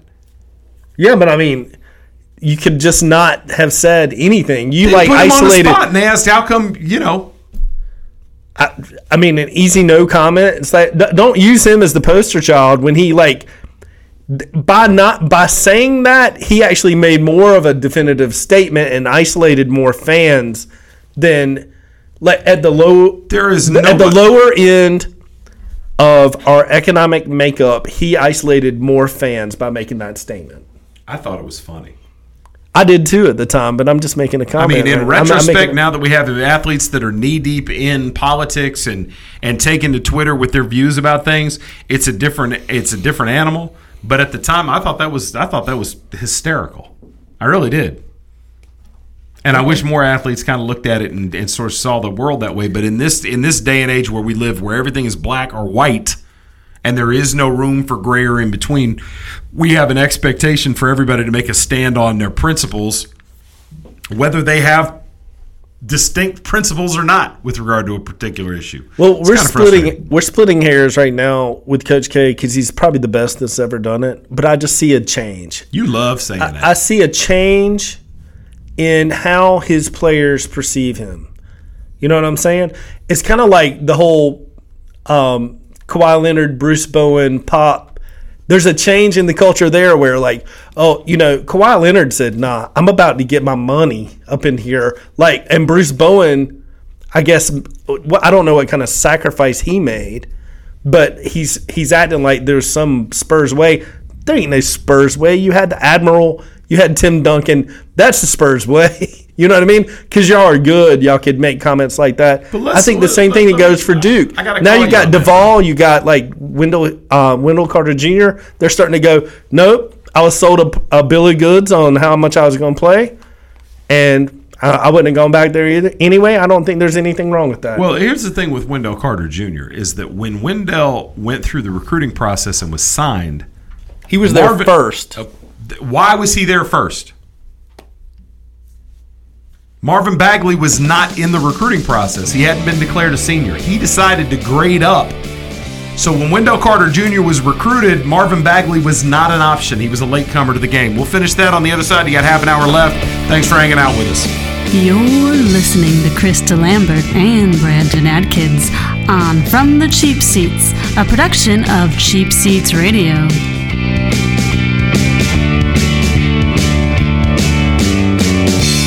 Welcome back to The Cat Show. Up next, we have Nico. Nico is a member of the Shelter Pet Group. That's right. A group known especially for their sunspot sleeping, ball chasing, leg rubbing, and of course, companionship. Just look how she struts. It's like she owns the place. And see how she curls up and cuddles her person. The pitch on her purring is simply perfect. Nice one. Fantastic cat. But really the best way to know an amazing shelter pet like Nico is to meet one. Visit theshelterpetproject.org today. Adopt. Brought to you by Maddie's Fund, the Humane Society of the United States, and the Ad Council. Hello, I'm Rob Beckley, lead singer of the band Pillar. I served in the Army Reserve for 8 years, and it taught me lessons in teamwork, leadership, and organizational skills that I still use today. Serving part-time in the Army Reserve also offers skill training, money for college, and bonuses up to $20,000. So if you're up to the challenge, talk to your local Army Reserve recruiter today or check us out online at goarmyreserve.com. You too can be Army strong in the Army Reserve. You're listening to From the Cheap Seats with Chris DeLambert and Brandon Atkins. You may not like your seats, but you'll love the show. All right, welcome back to From the Cheap Seats. I'm Chris DeLambert. If you're anywhere near downtown Sanford, North Carolina on Wednesday night, come on out to Libations on Chatham. I will be hosting trivia there. Guys, I need a category for this week. I need a category. We kind of got into the trying to project a week ahead and all the rest of that. Holidays screwed it up and all the rest. But I need a category. I'm thinking, I need your endorsement on this. I'm thinking NFL quarterback roots. And I want to ask questions about where these quarterbacks have come from. I think that's a good one. You like that? I like that. Okay. Like, yeah, you don't want me to spoil one. Because you can give it away. If you've made it an hour and a half into the show, I'll give you one.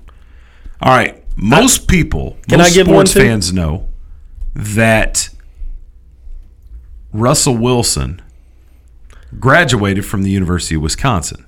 He's a Badger for life. He's a Badger for life. But where did he originally play college football? Caltech. The clue is anytime he's talking during the lineup, you know how they get up and they say, I'm, blah, blah, blah. I'm from the U, or yes. I'm from the Ohio State. His comment is that I'm from the whole pack of Badgers. That's what he says every time he gets up there in front of the.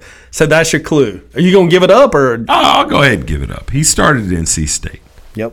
Got run out of there in favor of Mike Glennon and went and finished up at Wisconsin. Biggest mistake of ever. Actually, it's a big one. He was in the Heisman race that year. Yeah. And he got beat by 2 Hail Marys that year that totally wiped out his Heisman race. One of the ones that's tricky for me is Dan Marino. Dan Marino seems like he should have played for somebody in the Southeast or in California or something like that. Pitt doesn't fit. Pitt does not fit. No, it doesn't. And he had that sort of perm thing going on there. It definitely doesn't fit. And we all associate him down there in South Beach playing for Miami. Easy going, whatever the case might be. But yeah, Pitt, that's just not what you think about when you think of Pittsburgh, is Dan Marino. But I'll say this about Russell Wilson. I just want to get this in one more time. I've watched Baker Mayfield play preseason football now, and people are jumping on that bandwagon left, right, and center. First of all, the ceiling for Baker Mayfield is relatively low. He does not have a big enough arm that he's going to stretch the field and scare defenses with consistency. The second thing, I'm telling you, that scrambling around backyard football look that he gives when pressure comes in on him, it will not translate. Russell Wilson can get away with that. But I promise you, if Russell Wilson and Baker Mayfield were in this studio right now and we set down a live chicken on the floor and said $1 million to the one of you that's going to catch that chicken, Russell Wilson would have it in no time flat. He is a superior athlete. Baker Mayfield is not. Well, Baker also, Mayfield's the consummate scrappy kid. Well, also, Russell Wilson came into the perfect situation. Like, Seattle's defense, just magnifique. Mwah. What does Baker Mayfield come He had to into? beat out Matt Flynn. Come on. Well, you know, it's funny you say Matt Flynn because they signed Matt Flynn to what at the time was a huge deal. It was big. Because he threw for 500 yards in one game for Green Bay. In Green Bay. And Matt Flynn was installed as a starter, and there are not very many front offices in the NFL or in any major sport who would have the stones to say, you know what, we know we paid you $1 gazillion. You're going to go ahead and have a seat. Where did Matt Flynn go to college? Matt Flynn went to LSU. Oh. We could play this game all day, brother. Dak Prescott, I don't know. Mississippi State. Oh, yeah, that's true. He's a nerd. He's a nerd. Purdue. I don't know any more quarterbacks. Case Keenum. Houston. Trevor Siemian. Ooh. Trevor Siemian, Northwestern. Oh, damn. Eric Kramer. NC State. I told you that. I teased you that last week. Kirk Cousin. Michigan State. I bet Come on, guy. Keep it coming. I bet you Matt Flynn would have handed it off to Marshawn Lynch in the Super Bowl. You got any more? Andrew Luck. Stanford. That's easy, man. Come on. Softballs. Y'all are out of gas. So now I've completely lost my train of thought. What were we talking about? Jacoby Brissett. NC State. That's NC State, yeah. What were we talking about? We were talking about Russell Wilson. Baker Mayfield. Let's get back to your you're talking about Russell Wilson going into the perfect situation because he had a great defense. He had Marshawn Lynch as a safety net. They had a nice offensive line at the time too. Russell Wilson came in, didn't have to do too much, made a play here, there, wherever, and now has transformed. My question to you guys, and this is just out of left field, it just occurred to me. Russell Wilson, Hall of Famer or no? Without looking at his numbers, I would say just outside. Okay. Trent? I would have to say he may need one more Super Bowl win to do it. Wow. So he won one, should have won a second, and you guys say he's on the outside looking in. Yes. Okay. I mean, give me an example of a better Super Bowl winning quarterback that's in the Hall of Fame, better than Russell Wilson. Somebody that won a world championship and is not in the Hall of Fame. And I'm not trying to be salty. I'm just riffing. I'm trying to figure it out. Who's not in? Yeah, give me a quarterback that is better than Russell Wilson, that won a quarterback or that won a Super Bowl, but is not. Just give me an example. Flacco.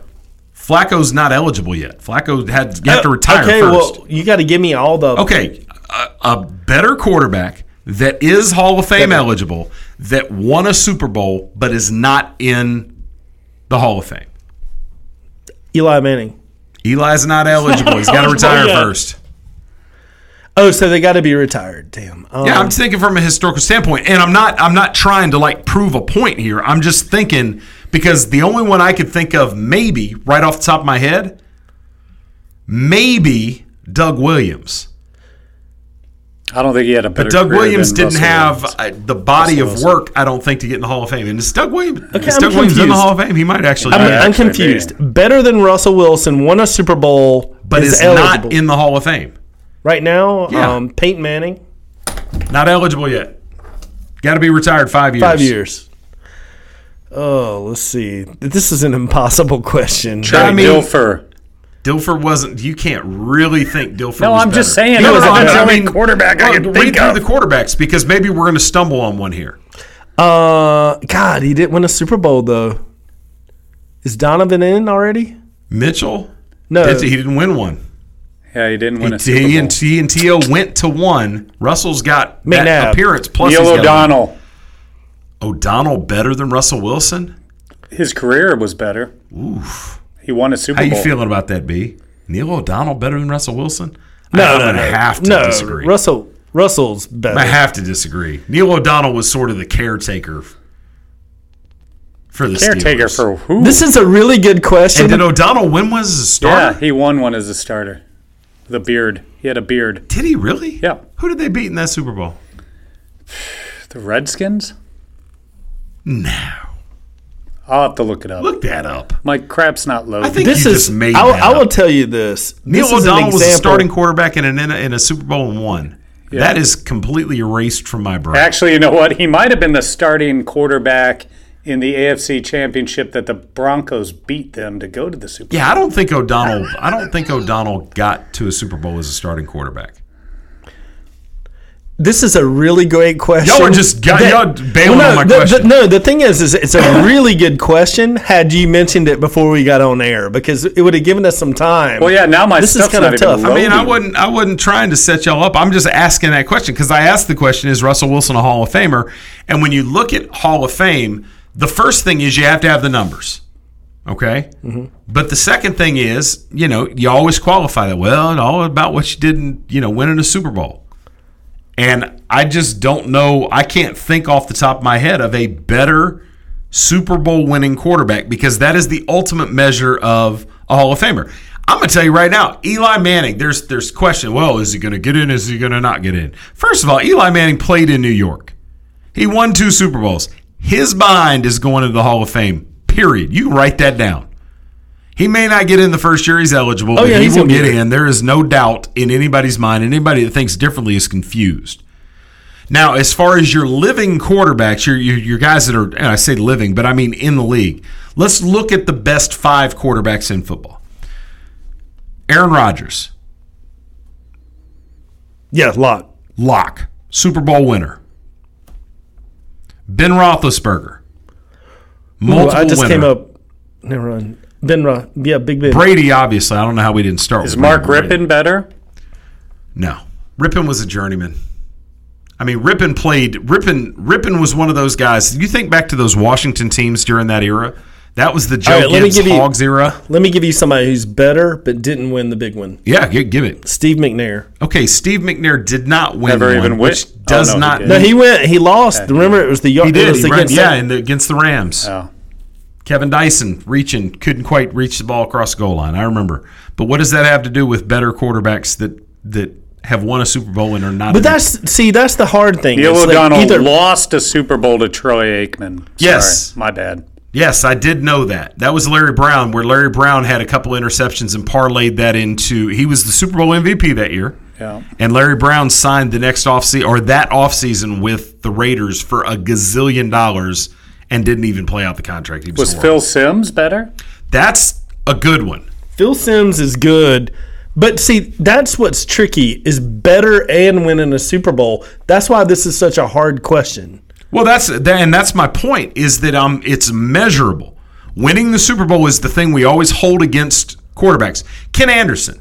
I know you guys get tired of me invoking Bengals. Ken Anderson led the league in passer efficiency 4 different times. Nobody's ever done that and is not in the Hall of Fame. Where did he go to college? Augustana State. Damn you. Ken Anderson, the reason that everybody throws out there, you never won a Super Bowl. He took the Bengals to the Super Bowl in 81 as a huge favorite and lost to the 49ers. Ken Anderson has never gotten in. I agree with you 100%. See, here's why this question is impossible. Hostetler, this is not better. Hostetler was good. See, the not better in the Super Bowl is what's so tricky. What about Jim Plunkett? He's not better, right? I don't know that Plunkett had enough longevity because Plunkett, if you remember, won 2 Super which you Bowls, don't, though. Plunkett Plunkett came out of Stanford as the first pick in the draft. Who drafted him? Anybody? Bueller? Not Bueller, Oakland. It's not the Bueller, Raiders? the Patriots. Patriots took him number 1 as a Heisman Trophy winner out of Stanford. He was a bust, a complete 100% bust. The Raiders, as they did during that time frame, pulled this guy as a street free agent and brought him in to be their starter, and he led that team to a title. I would have to look and see how many years he was actually even a starter in the NFL. But Plunkett is one that might be worthy because Plunkett, in his day, there for 3 or 4 years, was one of the better There's quarterbacks only in the 10 NFL. quarterbacks that have won the Super Bowl that are not Hall of Famers. I think the only one that I would Give us say a was list. better, well, it starts with Jim Plunkett. All right. Jim McMahon. Definitely not a Phil Hall of Fame. Simms. Doug Williams. Jeff Hostetler. Mark Rippon. Trent Dilfer. Brad Johnson. And Peyton Manning. Those are the only ones that are non-active. So Peyton Manning's in the Hall of Fame. Brad Johnson's not. He's not better than Russell. No. Trent Dilfer's not. He's not No. better. Hostetler, Rippon, not. Doug Williams, not. Phil Simms, maybe. Jim McMahon, not. Jim Plunkett, I say yes. Joe Theismann, dude. Oh, is Theismann not in the Hall? Nope. Are you kidding me? Nope. Wow, we'll examine that on the other side. Maybe you finally cracked the code. You're listening to From the Cheap Seats from Sanford, North Carolina. Everyone deserves a decent place to live. Everyone. Todos. Decent shelter is something we all need to thrive. Through shelter, we empower. Visit Habitat.org to donate today. My name is Forrest Gump. My mom always told me you don't have to sit down close to see the action. Sometimes it's better from the cheap seats. And that's all I got to say about that. Welcome back to From the Cheap Seats. Well, there's no better way to end a segment than to find out you would have lost your ass in a bar bet. I would have sworn Joe Theismann was in the Hall Joe of Fame. Theismann was drafted in 1971, round 4, pick 99. Oh, I'm not talking about Theismann. I want to know if I'm right, if Plunkett was the number 1. Oh. I know Plunkett won the Heisman at Stanford and then fell on hard times. Round 1, pick 1, 1971. Yeah. And if I'm not mistaken, by the New England Patriots. I'm not mistaken, and I don't want to put this on him if it's not, but I think there was some alcohol issues going on with him. But yeah, so we may have our answer. Theismann, I would have to say, given his body of work. Jim Plunkett played for 16 years. But how many different teams? Because he was all over the place. 3. But wait a minute, 16 years in the NFL? Career history. New England Patriots, San Francisco, and Oakland/Los Angeles Raiders. 16 seasons. And how many career yards did he have?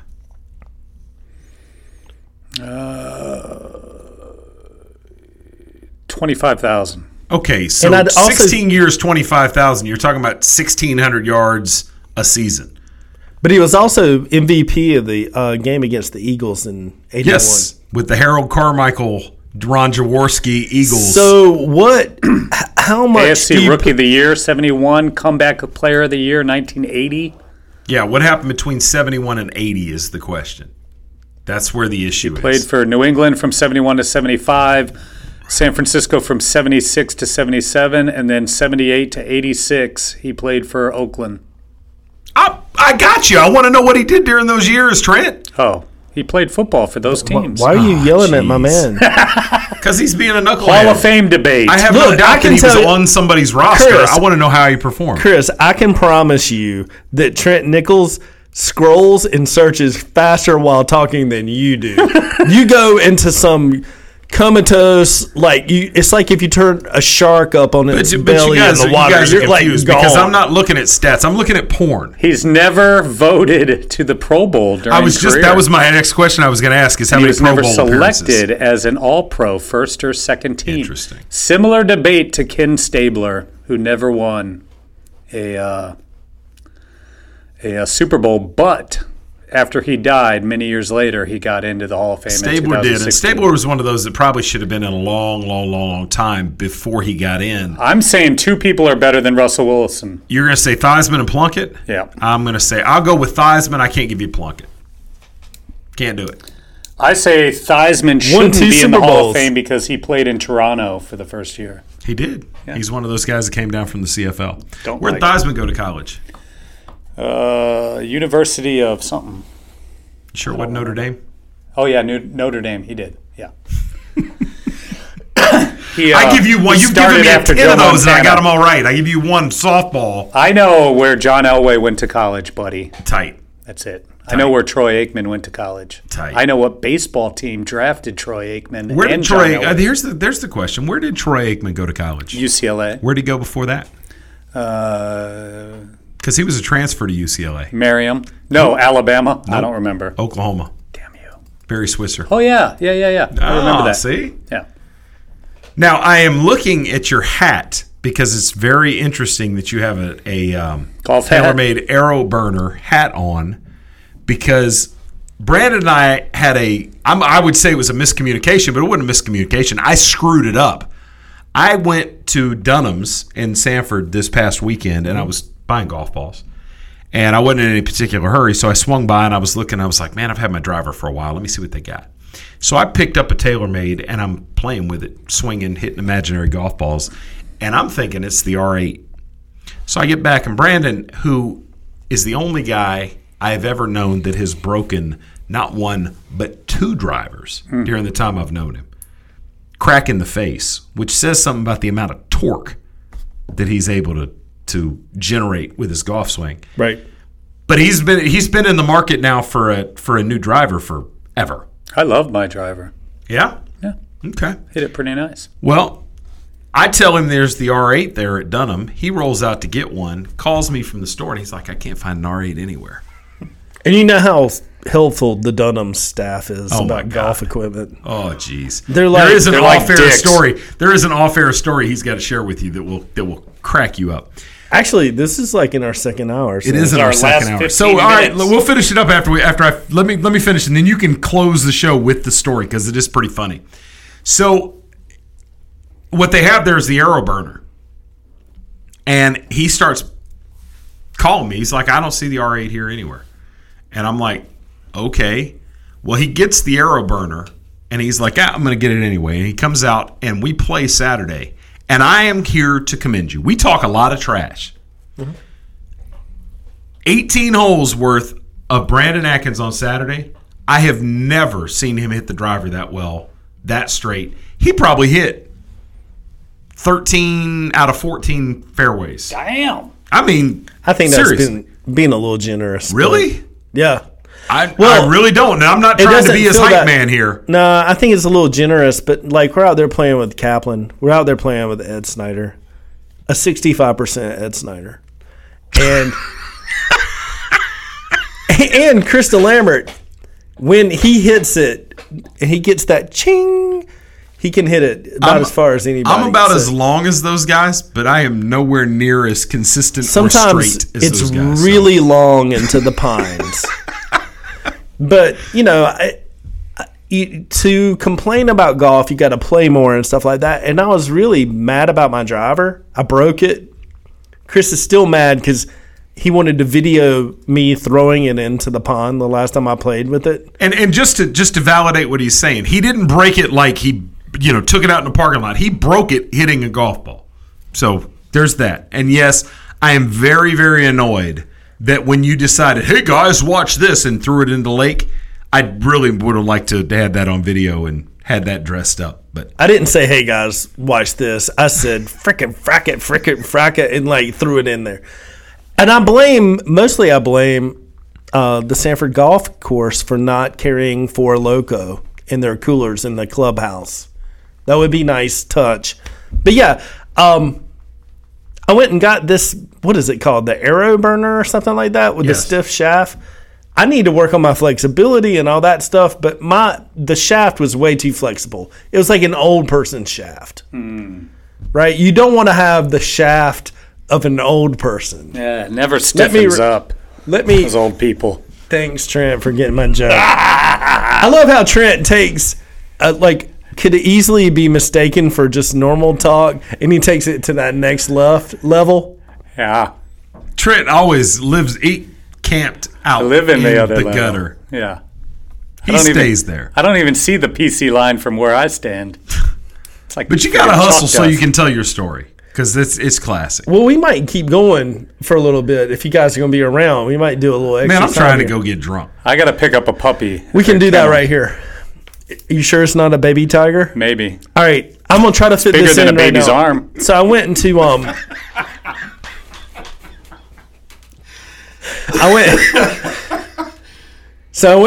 I'm in a scramble. My puppy is bigger than a baby's arm. I kind of figured that's what you were saying. He's a pug. His name is Hodor. Hodor? He's a brindle pug. He looks like frickin' Hodor from Game of Thrones. I love him. I haven't seen him all week. Need to go pick him up. All right, so you went into Dunham, and you were wiggling your old man shaft. Well, no, see, since I didn't have a driver, it's like against the rules. There's an unspoken rule that you don't show up and go, man, I don't have my driver. Can I borrow yours? Yeah, you don't do that. Tiger's done it like 3 weeks in a row. Yeah, but he's Tiger. I'm Brandon. So anyway, I'm like, you know what? I've been putting it off. I've been trying to get to Raleigh or down to Southern Pines, getting a driver. Haven't had time to swing it. I'm like, I'm just going to go to Dunham's because my really good friend said that there was R8s there. So I'm going to go ahead and take care of that. They're not there. Four Loko was in full effect when Krista Lambert was at Dunham's. That's a possibility. So anyway, long story short, I'm on the phone with him. I'm just going to get this Aero burner. It's really stiff. Felt good in the hands. I get it. I need a putter. I get a putter. I go up to the front to pay for it, right? You needed a putter too? I needed a putter. He's been using my putter for his 5 putter years. is right over there. Yeah. His putter's right over there. He can take it home if you want. In fact, I might take it back because the way I putted this past weekend was pretty horrible. Anyway, long story short, I go up there. There's two very nice young black men. I'm a 44, about to be 45-year-old white man. I've been described as looking like Arn Anderson from the Four Horsemen. True story or not, Chris? True. Taller, though. So I go up there, and I got 2 golf clubs in my hand. I'm going to buy you an Iowa shirt. Iowa Wrestling. Sorry. Y'all are choking me up. You're bigger than a baby's arm. You just messed me up the last 10 minutes. Sorry. But anyway, I go to pay, and the young black gentleman and the other young black gentleman are talking, and I go up. He's like, "Do you golf?" I'm like, "Well, I like to. I like to go out with my friends. I'm not very good."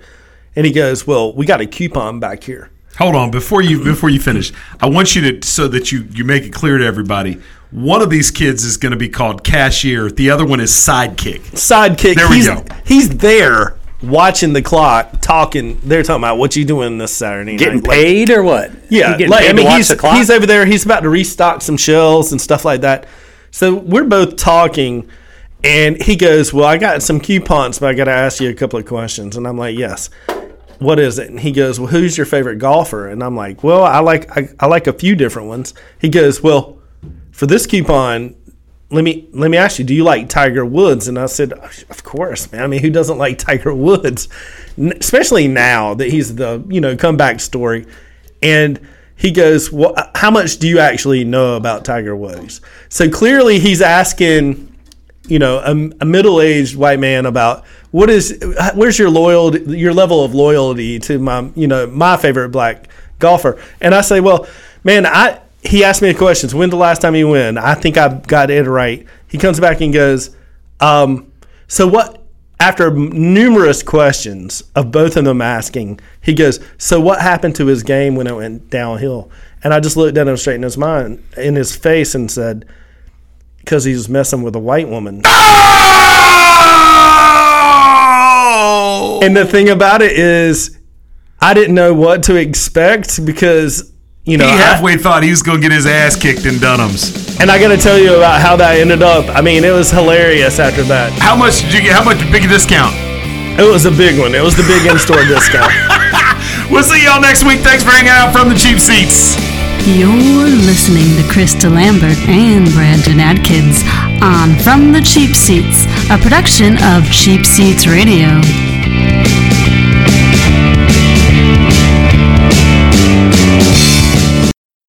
You grew up knowing you could do anything. As a soldier in the U.S. Army, you'll test your limits and feel the pride of doing things you never thought possible. With guaranteed training in one of more than 150 career fields, up to $40,000 cash enlistment bonus, you'll earn a steady paycheck, get money for college, and gain valuable experience while you learn how to be a valued team leader. To find out more, call your local Army recruiter or visit us at GoArmy.com. There's strong, and then there's Army Strong. You're listening to From the Cheap Seats with Krista Lambert and Brandon Atkins. You may not like your seats, but you'll love the show. All right, the Indians are running the reservation or something. I don't know what just happened. But, Part 5. Part 5. Wow. I'm going to need another Four Loko to do another half hour, man. This is like the bonus track on a CD. Yes, sir. You know what I'm saying? Should we leave like 3 minutes of silence between the last and the bonus? Okay, ready? Everyone be quiet. That's all I can take. Okay, now we're back. I think Nine Inch Nails did that. There's a couple of there's plenty. There's plenty, man. Yeah, plenty. Just Hootie don't and the play Blowfish, Jars of Clay. I think if you play the show backwards, it has Trent going, I like the Cubs. No. It says Satan is Savior. I'm sure of it. No. But, just to finish that story off, when Trenton, I had a nerve. Mr. Minded the Gutter didn't like that a bit. He's like, no, don't even play. No Satan. No Satan up in here. Don't play. That I've never seen you react like that. No. Very self-righteous of you. I hit a nerve. We found his tipping point, B. Satan. I can't tell which side of it he's on. I don't know. There's part of me that's like, I think he reacted like, don't say that unless you're serious. You're just lucky it's part 5. Well, just to put some context on my Dunham story is the sidekick kid ran laughing up the aisle, and then the main cashier said, "Oh, I was going to give you a coupon. Now you're going to get the coupon." He got the friends and family hookup. So he hooked me up the big time. Wow. So anyway, he's downplaying it too, because that was the first thing I asked. Well, what was the discount?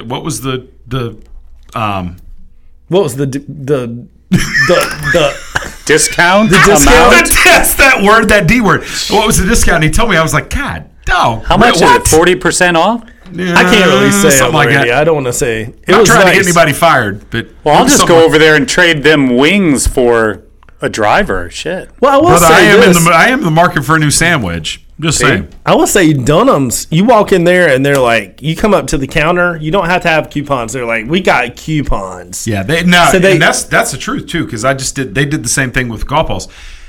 But as to weird B-dubs. It's funny, and good looking out B-dubs. I mean this. This is for real. To your corporate folks, you can call and tell them they got a big thumbs up for me. How many of you guys are in some sort of loyalty program with a bookstore or a restaurant or whatever the case might be? CVS. Like credit cards. Credit cards. Oh, that's perfect. That's perfect, because you just went through this with expiring points. Yeah, I got an email. Yeah, kind of. I know. I got an email last week, and it was from Buffalo Wild Wings. And there was a significant order placed where I bought, $500 worth of wings not too long ago. Dang. Must not be my store. Yeah, it was yours. You remember. Oh, yeah. Yeah, you remember. Well, I got an email, and I go to B-dubs with regularity, but I never use my points. I just keep racking them up. I'm like a point hoarder. Well, I get an email from B-dubs, and it says, hey, you've got 5,000 plus points that are going to expire within the next 30 days. Never, ever have I gotten any kind of notification from a loyalty program hey, we're about to get our free stuff back from you. And B-dubs did. And I went and I redeemed them and everything was cool. And I spent 5,000 plus points, which was a lot of chicken. It is a lot of food. That's big. That's big. Kudos to B-Dubs, and that should be a shout out to anybody that's got any kind of loyalty program. Don't jack people with their points. And there's nothing pisses me off more. Pretty soon, B-Dubs loyalty points, you'll be able to redeem them at Arby's and B-Dubs and Wendy's. No. Arby's and Wendy's are ran by the same parent company. No, they aren't. Yeah. Dude, Trent knows how much what you want to bet? About. It's just Arby's and B-Dubs own each other. We're all Inspire brands. But what else? And Since guess you know what you're talking about. We're ready to start betting on sports. Oh. Yeah. Cash money paid from behind the bar? Well, no. Because that happens all over anyway. No, it'll be in an account like at DraftKings or whatever. You can go in there and gamble once it's legal in the state. Boom. God, you know what? I was trying to coming up with an invention, and they've already done that. To get that B-Dubs done. is ready. What I want to tell you is I do appreciate B-Dubs because typically people sell you on points programs and they want you to forget about it. Oh, without a doubt. And it's like, that's cool that you got alerted. I told you about my credit card. People were that I had 3 years worth of points, and they said, the woman on the phone said, nope, you're not getting it. And I said, watch this. Go ahead and give me your superior. And I came back. I'll be back in 5 minutes.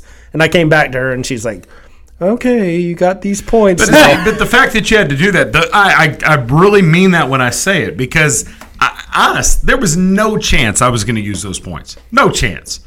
And I was riding down and got the alert. And honestly, I'm not even going to lie. Had it just been the email and I not gotten the alert right then, I probably wouldn't even read it. But the fact that y'all did that, and I say y'all like you're sitting in the corporate boardroom, but B-Dubs as a franchise, as a corporation, good for you guys. That was pretty awesome. You're talking about a credit card company. I'm just going to put one on blast. Southwest Airlines, y'all can kiss my ass. Southwest, as many miles as I spend sending my kids back and forth on Southwest and my wife and I traveling to do what y'all did to us on those points, you know you're wrong. You know you're wrong. I'm still going to fly you because you're still the cheapest fare. But you still, and those loyalty points, next time you see me. Those doggone miles, I'm still upset about those miles. I'm just going to say Southwest. I got you. Southwest system in terms of, do they still do the line thing where you're going to be in? But it creates like this class warfare. Oh, it's awesome. Like people are looking at you like, are you supposed to be in the A line? Yes, because they line them up A1, A2, B1, B2, B3, and they get all the way down to like E3. And if you're at E3, you done messed up. You might be sitting seat. in the lavatory. Yeah. You might, if you're down to E3, you might get stoned by all the upper class waiting for their flight. They're going to be spitting on you and throwing. It's possible, but I have had my children, because I fly my kids back on Southwest all the time, and I have had my kids who try to shame me when they're like, C2, really? And I'm like, get a fucking job. Well, the thing about it is, can't you always go in there and try to improve your situation, like after the flight's booked, or no? You can try, and the automated check-in that they send you from Southwest, that's money too, because they send you the alert, and it's like 24 hours first come first serve. Yeah, that alert hits, and as soon as that alert hits, you can book, and the faster you are on it, the better you're going to be. But dude, look, you guys are making an hour, 10-minute flight back to Nashville. Your ass can sit wherever they sit you. I'm getting the cheapest fare out there, period. Okay, so I've already talked to Trent about this. We're going to try to make it work. He's invited to our fantasy football league. Yeah. It only feels right to have at least, we're going to have 3 people in the room now when we're doing the show in the same league. I'm planning on getting some B-Dubs, but I've also heard about that. What's that place that's got wings over there with the old Sonic? Star House! Say it so I can understand it. Star House. So bro, we're going to be getting a couple you better of go to you. Hey, all I'm going to say is, from an economic standpoint, quality versus dollar spent, Star House might be kicking your ass. What is Star House? Star House is where the old Sonic used to be. They opened up a Chinese / wing place. Bro, they cook the hell out of some wings. Really? And they're running their wings at about 60 cents a piece. And if you don't believe it, we'll go when we get done here. I still believe that B-Dubs is superior, but I think what we're going to do is we're going to get wings from bunch of different places for the draft. Wing off. And bring it into the office while we draft. And we're going to have a wing off. Because I haven't eaten any. They do look good, because 2 weeks ago, I was at trivia, and the table that adopted me for their trivia team, they were like, look at this, look at this. And I'm like, what is that, B-Dubs? And they're like, all right. They'd be like, Star House? Star House. Oh, you're not familiar with the competition? I don't know. We'll have to roll over there. They can do a wing. They're 1 week not gonna lie. from putting people on skates from putting B-Dubs out of business. Like yes. If they put a couple cute girls on skates, B-Dubs, lights out, baby. Because it was the reason you don't know, Trent, is that was the old Sonic's location where they used to have the servers on skates. Yeah. But if you got bounce, bounce, bounce, you got somebody skating over to your car delivering those wings, man, it's gonna be tough competition. Agreed, 100%. So we came back and did extra radio so that you could wrap your story up about Tiger Woods and these kids at Dunham. You got to prop the rest of this up. You made the mistake of inside this studio saying, I'm going to say this, but I don't think I'm willing to say it on air. Oh, you have to say it. Tell me, UNC, Duke, which is the better team this year in college basketball? Carolina's better. Duke and Carolina will probably split regular season. How many Bud Lights you had over there? Just one. But if you look at our starting lineup with the depth and the age on our players, I mean, if you look, a lot of people forget about how dope Kenny Williams is. I won't bore you with the details, but I will put out a challenge right now. Me and Robert Brickey are going to have a bet coming up here pretty soon, because I know he's not going to back down from this. But Carolina will, again, like they do most times, make it further in the tournament than Duke does. I feel like they're a Final Four team. I think this second year of having probably the best recruiting class in the NCAAs and not making it anywhere is going to be an indictment in what Duke's doing with their basketball program. I mean, you can get talent out on the floor, but unless you have some sort of, synergy and consistency and like team participation, it just doesn't take you anywhere in the tournament. You might be able to put up a gaudy record when you're beating, I don't know, Boston College and Pitt twice a year or something like that. But getting into the tournament and getting somewhere, I'm picking Carolina as a Final Four team this year. Okay, so Cameron Johnson, Kenny Williams, Luke May, Nas Little. That's a pretty good start right there. Now you got your I guess your bigs, Seventh Woods. Kobe Wyatt. I'm only half joking when I say this, but outside of the state of North Carolina, the only one of those three names that anybody knows is Luke May. Seriously. Who you so hated sell me always. on, and I haven't hated on him as a productive college basketball player.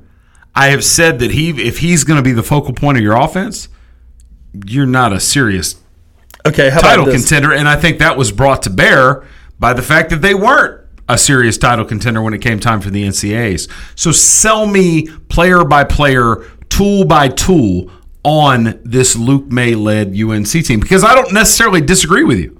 I think that of the two teams, UNC and Duke, I think Luke May will be the closest thing to a National Player of the Year candidate that comes from either one of those teams. No, I don't think so at all.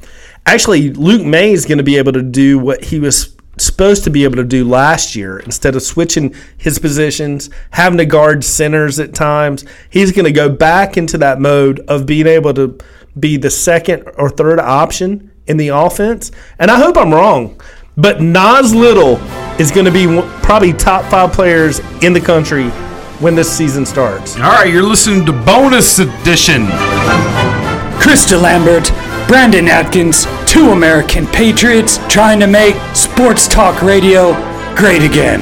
The V Foundation and board member Robin Roberts are dedicated to declaring victory over cancer by funding cutting-edge research. Jim Valvano's greatest legacy is the V Foundation. You can help join the fight, give the gift of time. We need passion, we need teamwork and momentum. The time to act is now. There's not a moment to lose. Every dollar counts. Every day counts. To find out how you can join us to defeat cancer, please visit jimmyv.org. Welcome back to From the Cheap Seats. All right, welcome back. You're listening to a hidden track on From the Cheap Seats. I'm Krista Lambert, Brandon Atkins, Professor Trent Nichols, and it's funny. We're like, let's do another half hour, and then every one of us, as we come in and out of these breaks, is looking at our phones, playing on a computer. I don't have any idea what we're going to talk about this last 15 minutes. Well, how can you not have something to talk about? We have the NFL popping up right now. I'm super excited about it. We're about to have college basketball is already being played. Men's football is about to start playing. It's the best time of the year. Is it not the best time of the year? No. Fast forward 3 weeks from now, and that'll be the best time of the year. And well, then that's what I'm talking about. In fact, that's not even true. Fast forward about a month and a half when basketball becomes a thing, football is in full swing, and baseball is into the playoffs. That's the best sports time of the year, for my money. I was talking about this month, not this exact moment. But what I'm trying to say is the month of September. But, like, when's the last time you actually had – look, I just watched the Wyndham golf tournament and was geeked up, right? Because I had no sports oxygen flowing my way, and that was my fix, was watching the Wyndham and Snedeker winning wire to wire. Now I'm hearing about NFL and stuff like that. My juices are starting to flow a little bit. This is an exciting time. The temperatures are going to start to cool a little bit, hopefully. And now this is going to be one of the best times of the year. All right, so what we're going to do with this last 15 minutes, we're going to talk about fantasy football again. We started with fantasy in a roundabout sort of way with Josh Gordon. And what I'm asking you guys, if you have the number one pick in your fantasy draft, who's it going to be? Who's it going to be? Who's it going to be? Bueller? Who's it going to be, Brandon? You go first. I think my number one pick would be... I mean, there really are only 2 or 3 players it can be. I know, but I mean, points per reception? No, I have the top 3 pick. You got the 4th pick. Okay, but number one, who are you taking number one? Because it comes down to, here's the short list. You've got Le'Veon Bell, who's been the odds-on favorite as the number one for, 3 years now. Le'Veon Bell, Todd Gurley, who last year solidified himself as probably the top fantasy back out there, regardless of how you're playing points. Zeke Elliott, who's back without a suspension looming over his head, and David Johnson. Those are the consensus top 4 backs in every draft across the country.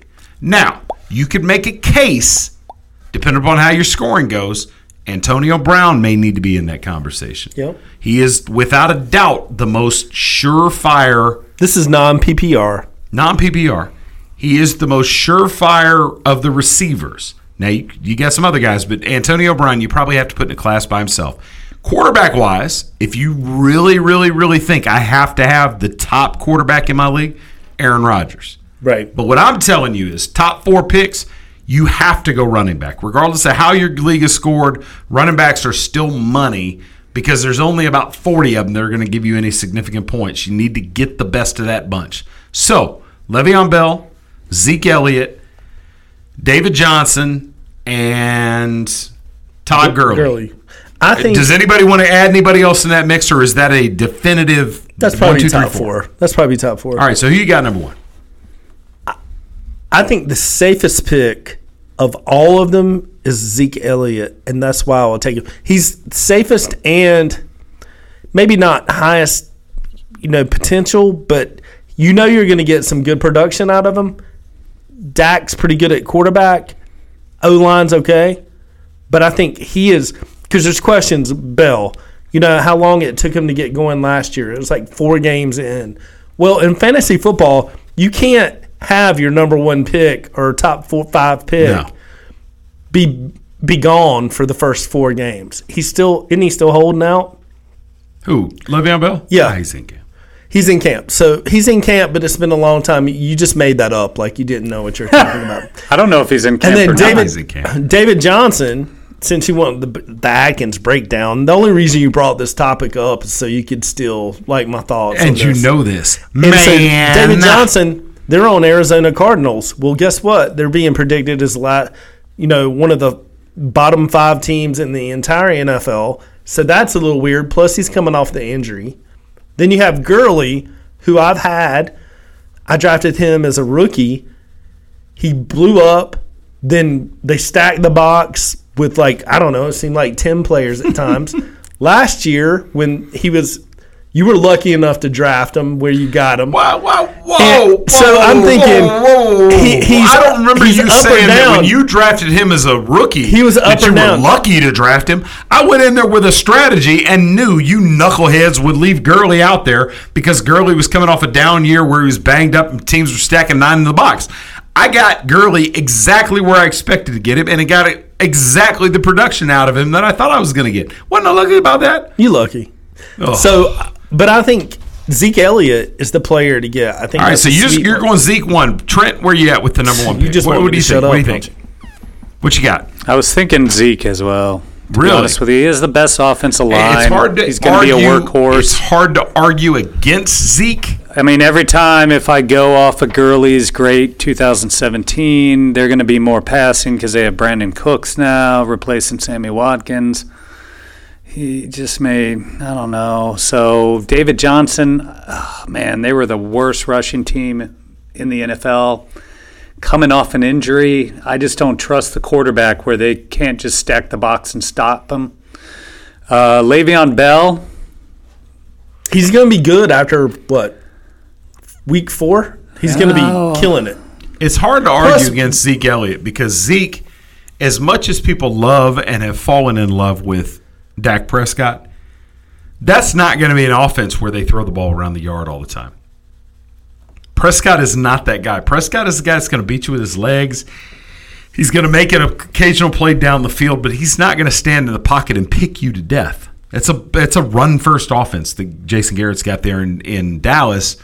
So I think Zeke might be a good, if we were going to give people a strategy going into their drafts as they are for the next week or 2, I think Zeke as the number 1 overall pick is not bad. And I think if Bell reports to camp and gets in some preseason reps, then he'd be number 1 over Zeke.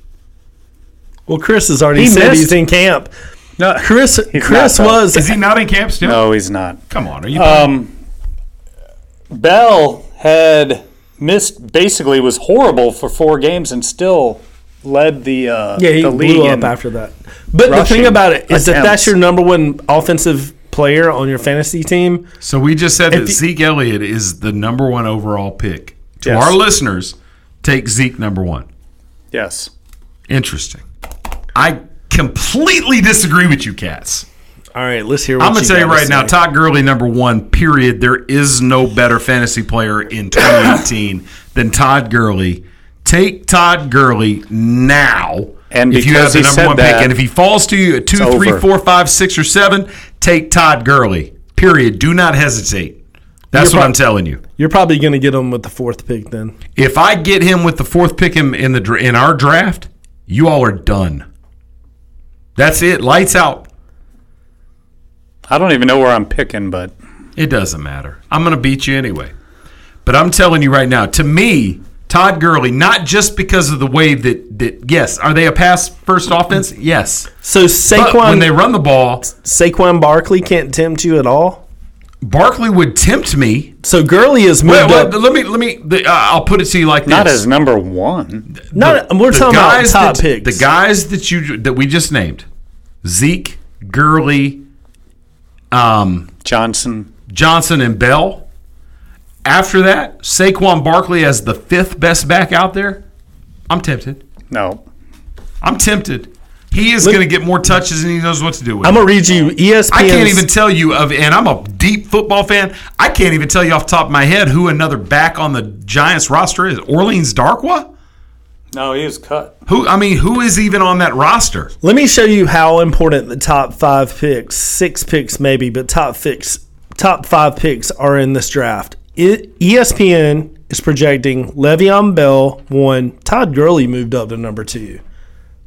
David Johnson, Zeke Elliott, Antonio Brown at 5, Saquon Barkley, Kamara at 7. Kamara at 7 is danger close, sir.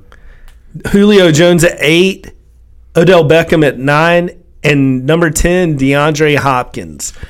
And if I read you the next 10, you would see how this draft just there's a dramatic drop off, in particular with those running backs and wide receivers, because in that top 10, you didn't even have a quarterback pop their head in there, did you? No. Yeah, Rodgers is probably in that 10, 11, 12, 13 range.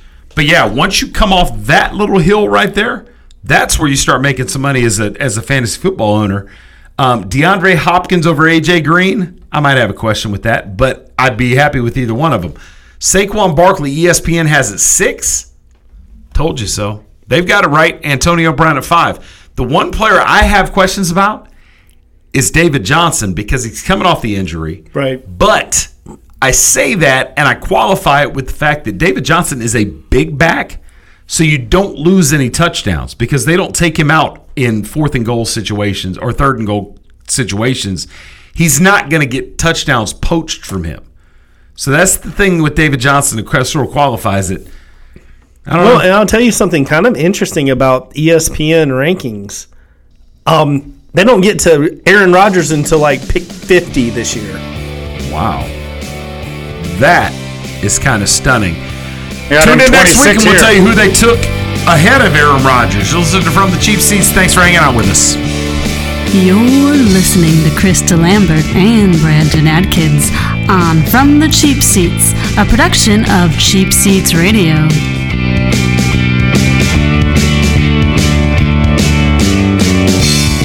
Everyone deserves a decent place to live. Everyone. Decent shelter is something we all need to thrive. Through shelter, we empower. Visit Habitat.org to donate today. Hello, I'm Rob Beckley, lead singer of the band Pillar.